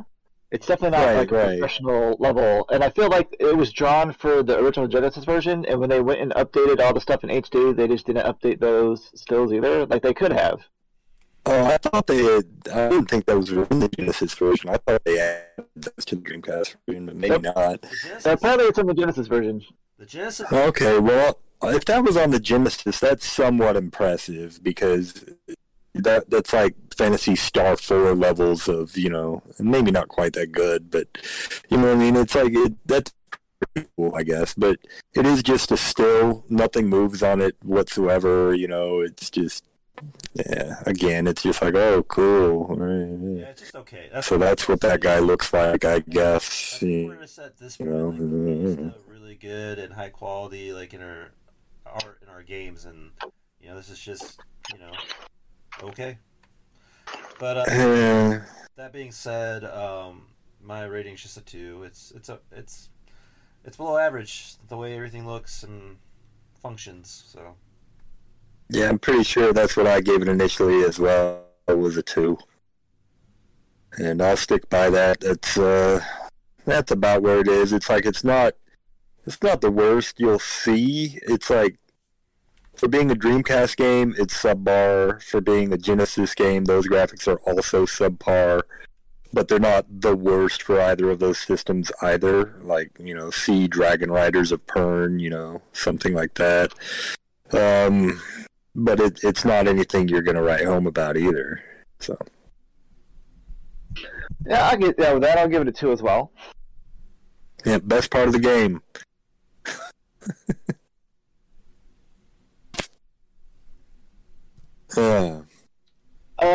Did you say 2 as well, Kevin? Yeah, I said 2. Okay. Don't worry, Ben, we're almost done. Nah, it's cool, man. I almost fell asleep earlier. I don't blame you. The story section is typically the most boring part, so... I'm sure we had somebody more animated discussing it. It'd probably be a little better, but all you got is me, so gotta deal with it. Let's see. So music / voice acting. I do not believe there's any voice acting in this game, except maybe like during some battle shit, but I don't remember. I don't think so, but that being said, that is the better portion. The voice acting is much better than the music. The music is not good. No, it's really not. Like it varies from either very bad to like bland, passes as music, video game music. There's nothing really inspired. There's nothing where I went, oh, this is a cool track, or this is something I could see myself listening to, outside of the game. Right. Sometimes, especially with RPGs, there's a track or two where you kind of feel that way. Nothing in this is like that, but most of it passes for music. The stuff that doesn't is actively bad. It's usually on a very, very short loop and is annoying.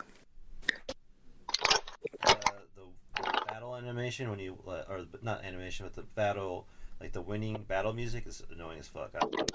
The battle music is terrible. Someone's starting a motorbike. Someone's digging in a drawer over there. That's probably me. My bad.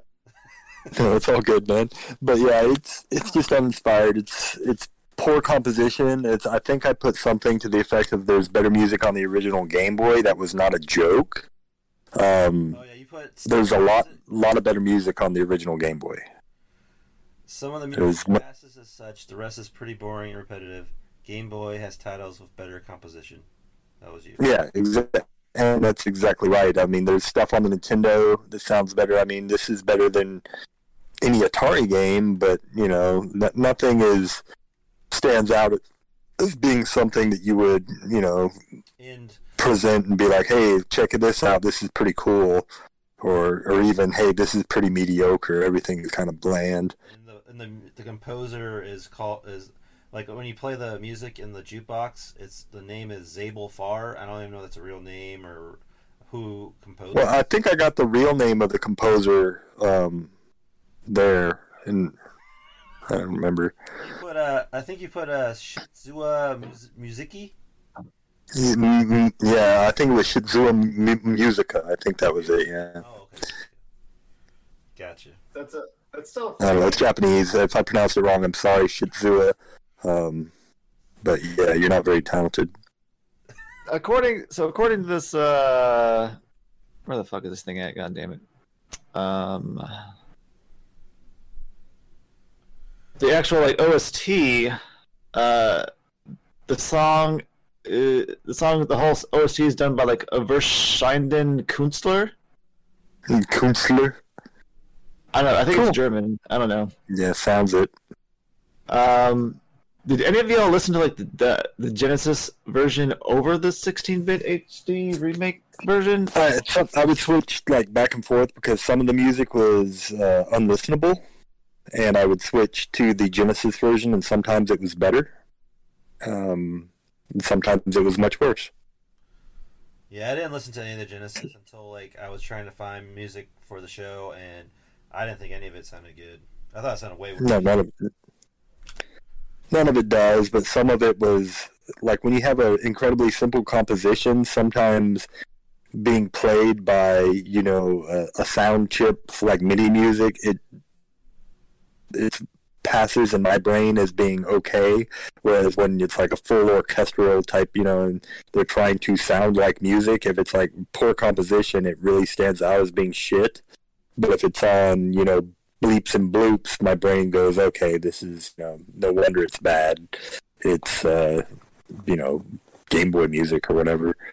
So sometimes I would have to switch over and listen to the Genesis version. But yeah, it's all mediocre to bad.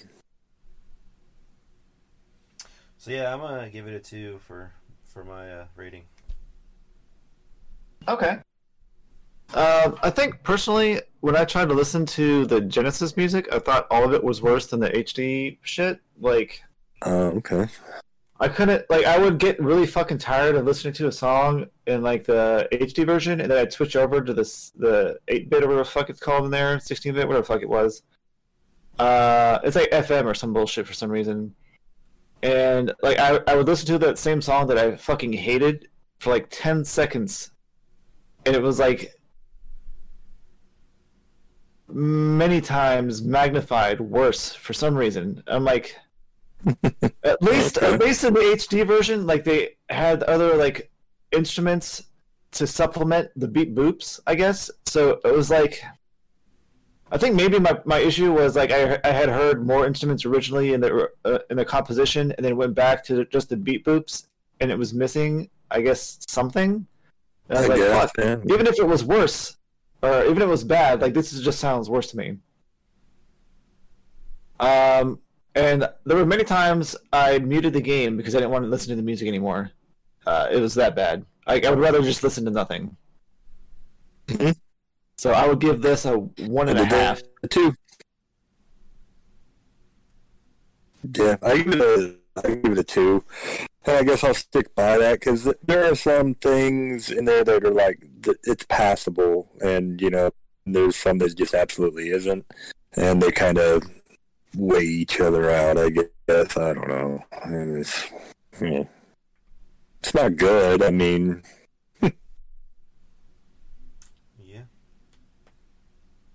Yeah, that's all I got. All right. So, that was a pretty quick section as usual. We will now go to Music Break 3. And this is going to be Kevin's pick. My pick is the one, it's called Madame Mazaka, which is the lady you have to go to get the perfume from some part of the game. The only real, like, it kind of sounds like the Zozo theme from Final Fantasy VI, so it kind of stuck out in my head a little bit. So I thought this is the best track I listened to.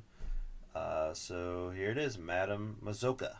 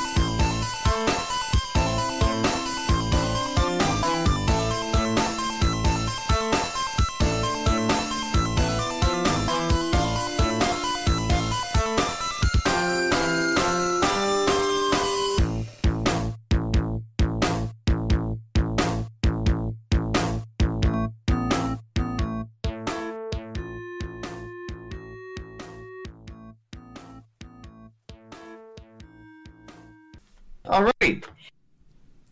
So we're almost done.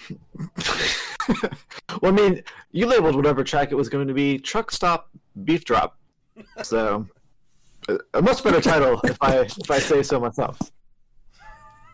Alrighty. Overall experience. As Brett would say, this is expectations versus reality. And Blaine said that he expected a game, got a wet shit, had moments of this isn't so bad, but pretty sure it was Stockholm Syndrome. So, yeah. I don't know. sounds good. I stick by that, man. It's like, I'm playing it like I expected it to be a pretty fucking good game because it's got all this hype around it. I had hyped it up over the last decade, having not played it, but I got it on the ground floor where I ordered it, and then ended up recanting that because they just took their sweet-ass time getting out. and I needed the money or whatever. And then, like, when it did come out, all these people are like, "Oh man, you guys don't get to play it or missing out. This is the best shit, man. It's the best RPG on the Genesis and all this crap, and it's worth like hundreds of dollars. I think an actual Genesis copy is like $400 or $500 right now, and like that's a PlayStation 5, bro. Game is not close to being worth anything close to. I don't get it at all. But yeah, I expected it to be a fucking game, and to me, I mean, it passes in that. Yeah, technically this is a game, but so is, I don't know, any number of absolutely shitty, fucking WiiWare games, fucking My Baby Can Talk 3 or whatever the fuck, it's like, yeah, quit stopping or quit smoking simulator or whatever for the DS. I guess that's a game. Okay, hey, Nick, would you rather play this or a Chemical game? I'd rather play a Chemical game, and I'd actually also rather go to the dollar store and buy a $1 pack of cards and play solitaire by myself than play Pier Solar. So, but then again, I'm playing it again. So, you're ridiculous. That's where my priorities are. I don't know what is wrong with you. I would rather, a number of things. Like you said, if I had to pick something from the dollar store to entertain me all day, I'd be like My Little Ponies or something over replaying this. Like if this was in a alongside like a DVD box set of Family Matters Season 1, I'd be watching Urkel all day. Well, this is one of those things where it's like so bad. I'm surprised that like Angry Video Game Nerd hasn't covered it yet. Like he's missing out on gold here. So he's what? Blaine, you're all robot. I can't hear you. Am I better now? No. Hello. I just heard that. Go ahead. Okay. Well, I don't have much to say anyway. It's shit. I hear that. Fair enough. Yeah. So I was expecting a good game, and it was not. It was barely a good game. It was barely a game worth playing. Yeah, barely. Barely. It scraped by. If it didn't have trophies, then I would have played it. So. Well, okay. Would you rather play Suikoden Tactics than this? Yeah, probably. If Suikoden Tactics had trophies, I would have gotten all the trophies. Gotcha. That's it. Unfortunately, I played like 8-9 hours of Suikoden Tactics, and I wanted to stop playing after that because I was just kind of bored of it. This one, I played it for an hour, and I regretted nothing more in my life at that moment. So I think it's fair to say that I would play a lot more things in this game again, but here I am. So yeah, I gotta say, it is the. Am I still roboting or am I all right? Very good. Okay, yeah, I gotta say it's like the most disappointing game pretty much ever for me. Like I can think of RPGs, like I said earlier, that are worse, but they have a reason to be. Right. Yeah, I don't know what the actual lowest score. Like I gave a .02 earlier or whatever, but whatever I could possibly, like if a 0 is possible, it's just like I expected so much more. Yeah. I'm giving it 2 just because it's playable. So. Is it? It is. I beat it twice, and he beat it twice. So. Yeah, technically, you can beat. There hasn't been a video game that literally cannot be beaten that I know of. I guess something like Defender or whatever that just keeps going, but that doesn't mean it's a fucking game. Like. There's a beginning, middle, of an end. There's a. I guess, man. There are certain connotations that's like. To meet the requirements of game, there has to be like some level of fun, and there's basically none. You said so. There's a little bit there. There's a hint. There's a little time. There's a hint. Yeah. There's like they put some oregano on a shit sandwich, and that's what you get. Hope you like it. You get that too on a sausage sandwich, right? So you let's get some. I mean, I guess. But yeah, man, there's nothing that I can really recommend. Like, if you have played literally every other RPG in existence and beaten it twice, maybe play this one. Yep. That's all I got. Yeah, I mean, do not play this game. Like that's like usually it's like, hey, if you like this kind of game or you might like this your style. Don't play it. Just don't play it. Yeah, and don't do it fucking whatever 3 or 4 times like guy Nick's doing for reasons. Nick is like the fucking Pier Solar of humans. Wow. Oh shit! Wow, Damn. Man, that's cold. But why? I Why know do it was you a- exist? I knew it was a shitty person, but goddamn. Oh man, low. I don't think dogged you, man.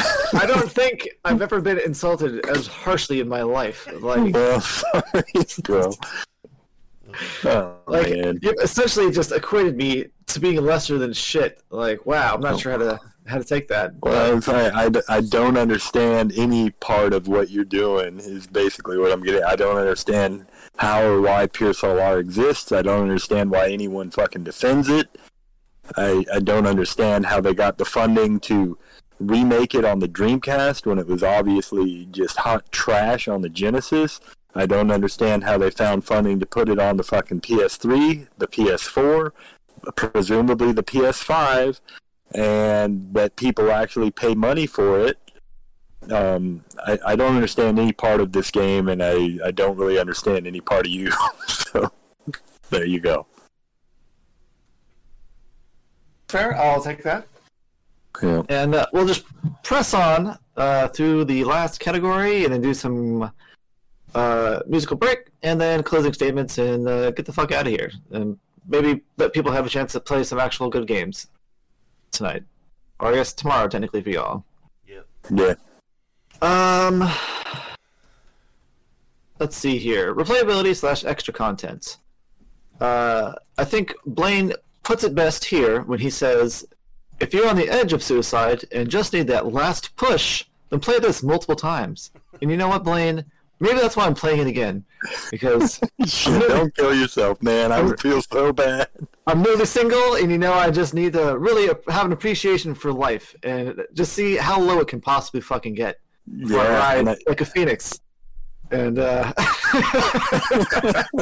I mean, I made the joke that, like, I played this game and, you know, Nicole left you, my dad passed away, but, you know, it just seems like there's this correlation of shit that just seemed to happen right around the time we played this game. And, yeah, it's a joke, but at the same time, there might be something to that shit, man. This game, I went through a bout of depression while playing it that I can't directly link to the game, but, I mean, I was at a pretty low place for a minute.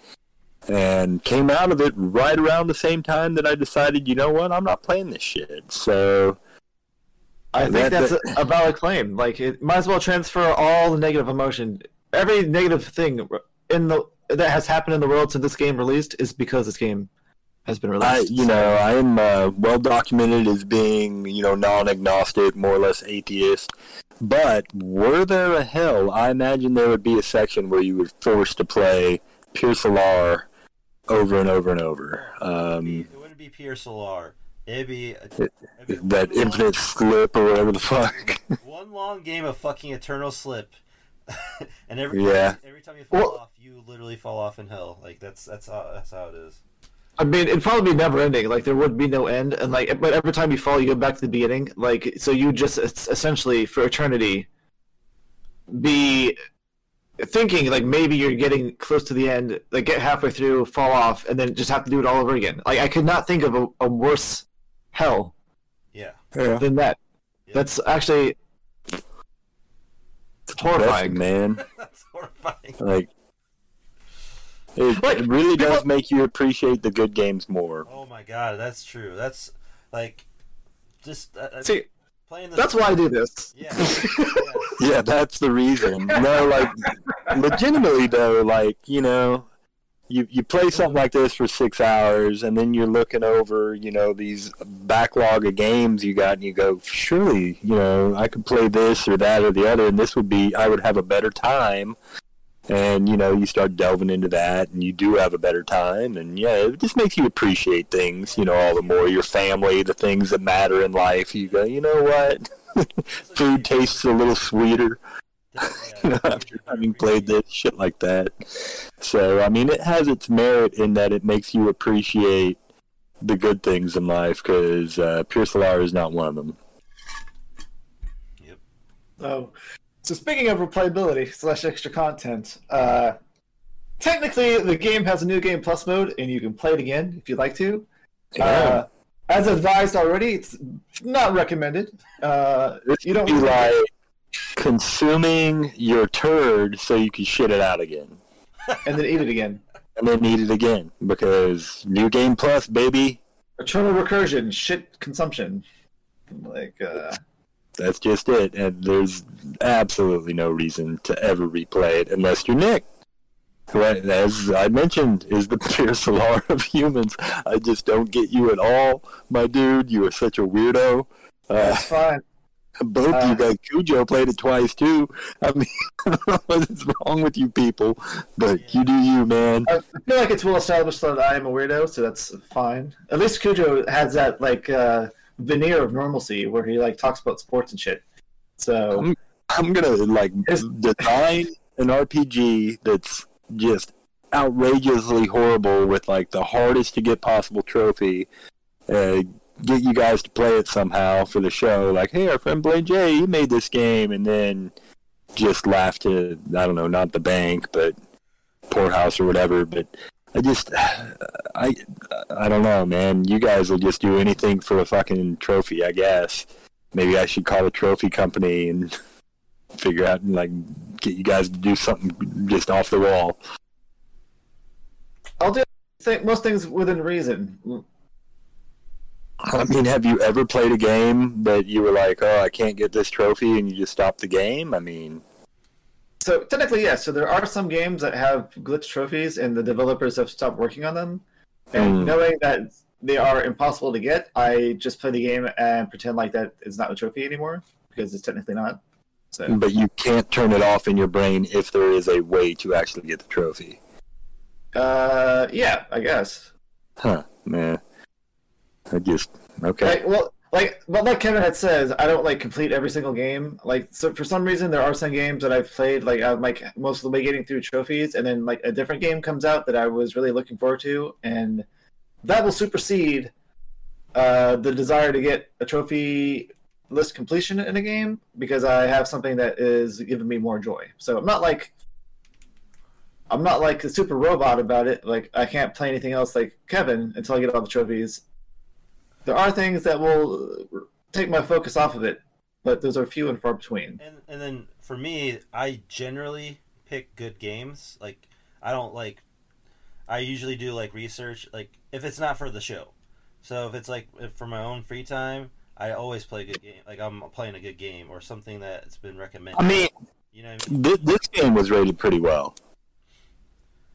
Yeah, but if I would have watched that Eternal Slip, I would never have played this game. If I've looked through the trophy list and I'm looking at how rare they are, and I'm like, why is this so hard? And I would read the comments, and then I would see it, and I'm like, nope, not gonna do it. Because there's a couple of those trophies. There's a couple of games that's impossible to get trophies, and I just won't play them. Yeah, I know I've played a few where some of the trophies are locked to online stuff, and those servers are down or whatever. Yeah. So I'm like, oh, I guess I'm not getting that. But yeah, I don't pay it any mind, There's one of these games that just did a remake on Baldur's Gate 2, I think. Not Baldur's Gate, Diablo 2. And if you look at the trophy log, it literally will take you 5 years to get, if you play it all the time, to get the platinum trophy. Because you have to everything maxed out or something like that. It's crazy. You're talking about Diablo 2, right? Yeah, Diablo 2. It's not like 5 years. It's just one of those things where it's a hardcore mode. So when you die, your character gets erased, and you have to get level 99. So getting level 99 takes a long time already. But then when you die at level 98, and you lose all your progress, it's quite a bit of a setback. Yeah. Yeah. I don't think anybody has that platinum yet, do they? Yeah, there's a couple people because they found a way you can work together with people and farm a certain boss over and over again. And he's pretty consistently easy to beat. Usually people will figure out a way. Yeah. Yeah. Life will find a way. Yep. All right. Well, I guess. 0. Yeah, 0 replayability, extra content. You gave it a -3, so. -3. -8. Just don't play it to begin with, but damn sure don't play it again. Yeah, your friends that hear it will think less of you by quite a bit. Yeah. Well, you know what? When people think nothing of you in the first place, then a little bit of less than nothing is acceptable. So. No, I'm kidding, man. You're all good. You guys do you. I mean, whatever makes you happy, and but good God, man, this game, you shouldn't play it to begin with. Don't replay it. Especially not for some fucking, bit of pixel data that appears on your profile. Who cares? You want to get an easy platinum, there's like a million games that you can download and play within an hour and get a platinum. You don't need to get this shit. That's the appeal of this platinum, because not many people have it. Who cares? And it's a self-gratification thing. Yeah. It's like, this is a challenge to surmount. I surmounted the challenge. On to the next one. Like, getting a game that gives you a platinum in an hour. Like, it's not, for me, it's not about the platinum. Yeah. I could care less. They could call it like a fucking a floopawazzle. Of like, I gotta get the floopawazzle. It's like, because it's for this certain game that's hard to get on or whatever. Just the completion metric or whatever. It's like what I said earlier with Hades. That's probably my hardest platinum I've gotten, and I've got a couple of incredibly easy ones. And yeah, I guess I'm more proud of the Hades one than the others, but at the same time, I had fun the entire time that I was moving towards that platinum, so... For sure. Those are the golden gooses, though. The majority of games that come out are shit. In the grand scheme of things, like the amount of times like PSN has a sale and it's like 2,000 games on sale, and you just go through them and it's like, this game is 99 cents, normal price $5, and I'll look up a YouTube video and it's like shovelware essentially. I'm like, okay, I can't believe people are buying this shit. Yeah, so I'm gonna add it to my cart. Yeah, I bought a few. I've been guilty of that. Yeah, especially when they used to, and they don't do it as much anymore. They used to like give you a trial demo and stuff. I used to download a bunch of those and get a feel for the game. I guess they quit doing that because people would be like, well, this is just ass, and then they just wouldn't buy it. Yeah. But yeah, I've got a bad habit of buying games, especially when they do go down to, like you say, $1 and stuff. I always go through it. 9 times out of 10, I find nothing I want, so... yeah. I'm always like, it's only $1. Whatever. Yeah. It's digital, so it does take up space, so fuck it. If you see this for $1, and you won't, because I've never seen it for less than $14.99, because I've been looking to buy it for years, I keep thinking every time I'd get on the store and I'd see it, I'd go, yeah, maybe, and then, maybe next time kind of thing. I've had it in and out of the cart a couple times. I just don't. It's a waste of money. There's a lot of things you can buy for $15 that are, you're going to be a lot happier with. I venture to say that it would be more fun and thrilling to just take that $15 and throw it out your car window driving down the highway. I would find more enjoyment in that, So. Well, if it's any consolation, according to psdeals.net, Pier Solar has never gone down in price in the history of it being on PSN. Yeah, that's what I thought. I don't think it's ever been on sale. Which if they ever did put it on sale, I bet you all of a sudden a bunch of people would fucking download it. Or if they made it like one of the free PSN games, it'd be trending upward and there'd be a million fucking people talking about how fucking great it is because so many people are stupid. Just don't get the world today. Agreed. It's like Carlin says, think of the average person and then realize half the population is dumber than that. Those are the type of people that are, find enjoyment in games like this. It's just super simple, super bland, super boring. Yeah. Well, I'm so glad that everybody here on the RPG show or the upper echelon of Sure. population, I don't know. I mean, Travis fucking hated it too. I mean, I was talking to a guy about this the other day. As far as gameplay tastes, they've done studies in various institutions, most notably one of the Florida Ivy League schools. I can't remember which. They did a study on correlation of IQ between like what genres people enjoyed, and the highest were RPG. People that enjoy RPGs tend to have IQs in like the 110 to 120 range or above. And then, like, the lowest were mobile gamers, but right above mobile gamers were, like, FPS players. They were, like, the 100, like, your average-ish people enjoy those type of games. And then platformers is above that, and so on and so forth. So, this is a show about RPGs, and, yeah, I think that I tend to believe, and it's been my experience, that most people that are really into RPGs tend to be of higher intelligence. So, there you go. Is that why Travis likes platformers better? Yeah, probably. Oh shit! That was too easy. I mean, whatever. I mean, I like platformers too. It's not like I hate them.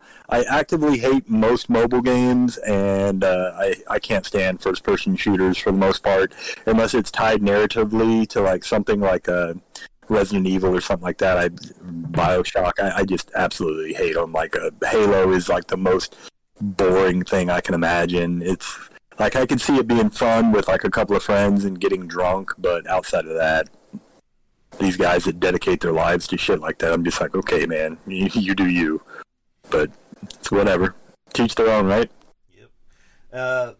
My rating for replayability is like a 1 as well, because I just don't recommend it. It's just not fun. All right. I mean, there's replayability. What's that? I must just say there's replayability, but it's not worth replaying. Okay. And that is actually why I'm going to give it a 1.5, because it does have the New Game Plus option, so you could replay it. Nothing changes unless you pick the other ending, which you could save scum or whatever. But it is a possibility to replay it, whereas there are some games that don't offer New Game Plus. So give yourself that boost. You just be playing the game from scratch with no change. So that's a little better than nothing, but still essentially worthless. Yeah, for me, a big part of the replayability, when I think about replayability, is there's several games that don't change in your second playthrough that I would still replay, just because the experience is so good and I want to try and recapture that, or maybe it's just as good the second playthrough, or even third or fifth or eighth. But yeah, this game, even though it does have added content in some capacity, who cares? Yeah. It's just not good, man. No, right there with you. Alrighty. Last musical break, and then we'll close it out, and let's all get out of here. So, this is going to be Final Boss. It is obviously, song plays that when you fight the final boss. And I picked it because it has, chanting in it, and I always tend to pick a battle theme, and I haven't picked one yet, so there's that. According to Blaine, this is called Watermelon Swamp Gut.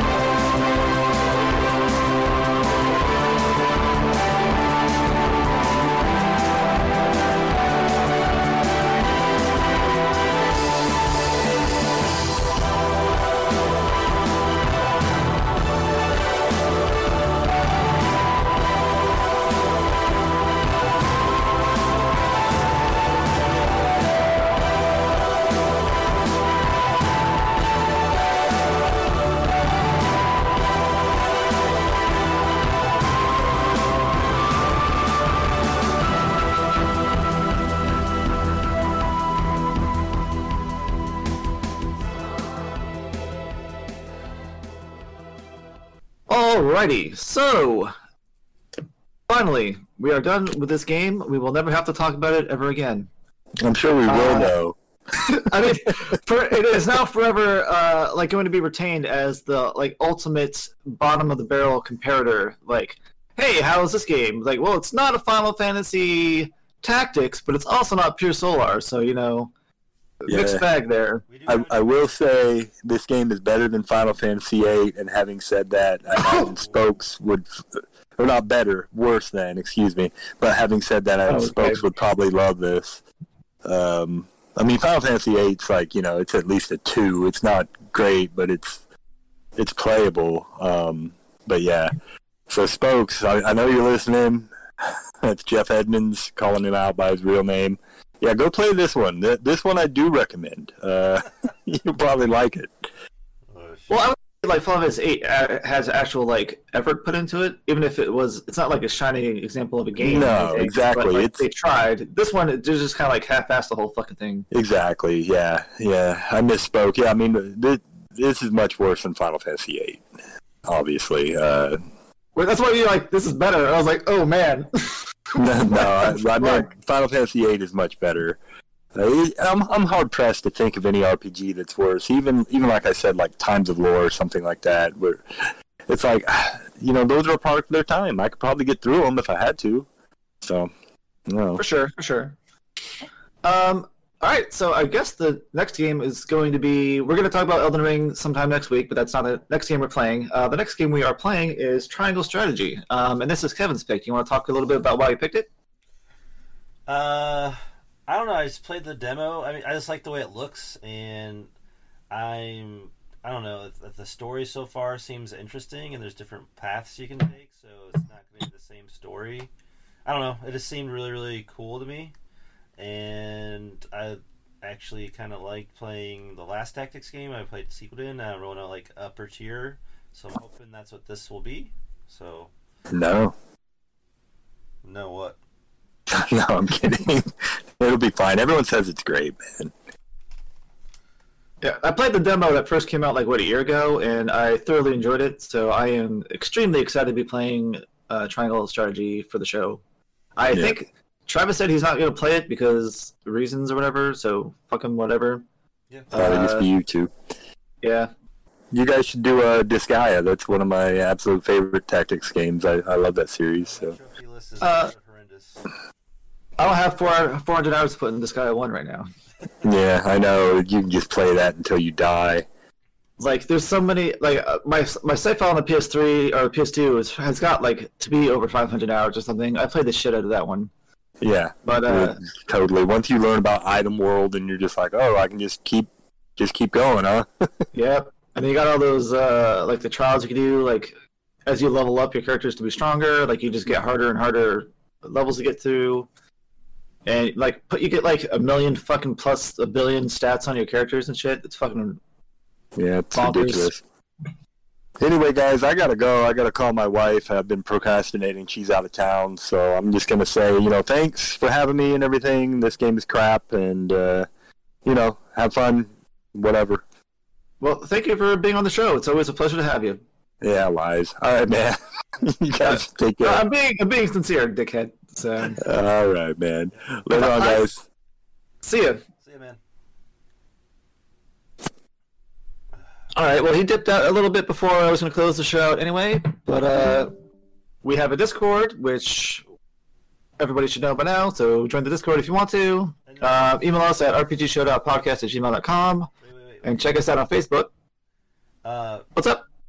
I don't know if we went over this in the last one or not, but we are starting to do Discords for each game, right? Like a separate channel. Yes. So if you want to know which game we're playing and you want to, like the most recent one, I don't know if you're like archive them after we talk about them or what, but as we're in the middle of like playing the game, we're gonna have like a channel open where we're just gonna like what I've been doing lately is like if I'm playing on PS5, like I've been just like recording like boss or trophies or anything unique, and I've been posting it in there. So that way you guys can kind of, if you're like listening to the podcast, you want some kind of visual, you can go there for it. Or before we do the podcast, you can jump into that channel and ask questions, or if you have comments because you played it, you can add those in there too. I haven't thought about a archive or anything, but I am actually going to start one up now because that is a good idea just to have some stuff for posterity. Yeah. I don't know how many like max channels we can have, but I will make sure to put the old games into those new channels, I guess. I mean, the worst case scenario, you can always archive them on the old message boards. I guess we do that. I don't know how I would. I don't know. Just copy and paste the whole fucking chat log. I guess. Yeah, we could do that. I guess. Anyways, figure that out later. Yeah, but yeah, what it'll happen. Still have to like work on the website that I said I was going to work on like 2 years ago, but whatever. Yeah, one day. We don't have any new emails. I just checked, so nothing for that today. We do have an Amazon affiliate link. I don't know that anybody uses it, but if you do, great, appreciate it. We just pretty much try to use that money to keep the show website up. I don't know that we've got a redemption in like months though, so it is what it is. Blaine was just here, but as he said earlier, he has the "Is It Worth It" podcast, and I guess he also I don't know this retro RPG thing. What the fuck that's all about? He forgot his own podcast, which is great. Let's see. There's also the video game, the movie, which Kevin does with Blaine. Yep. Blaine wanted to do a shout out to Evil Croaker on the Discord. He said, "Glad your surgery went well, and you officially have the Guinness World Records for world's smallest penis again." So they're buddies. They hate on each other all the time, so that's cool. And then as always, thanks for listening, and until next time, bye everybody. Bye everyone. Bye. Oh, he came back. Oh. Yeah, just now. I just had to talk to the wife real quick. Damn, that was quick. All right, later, guys. Later. All right, this is.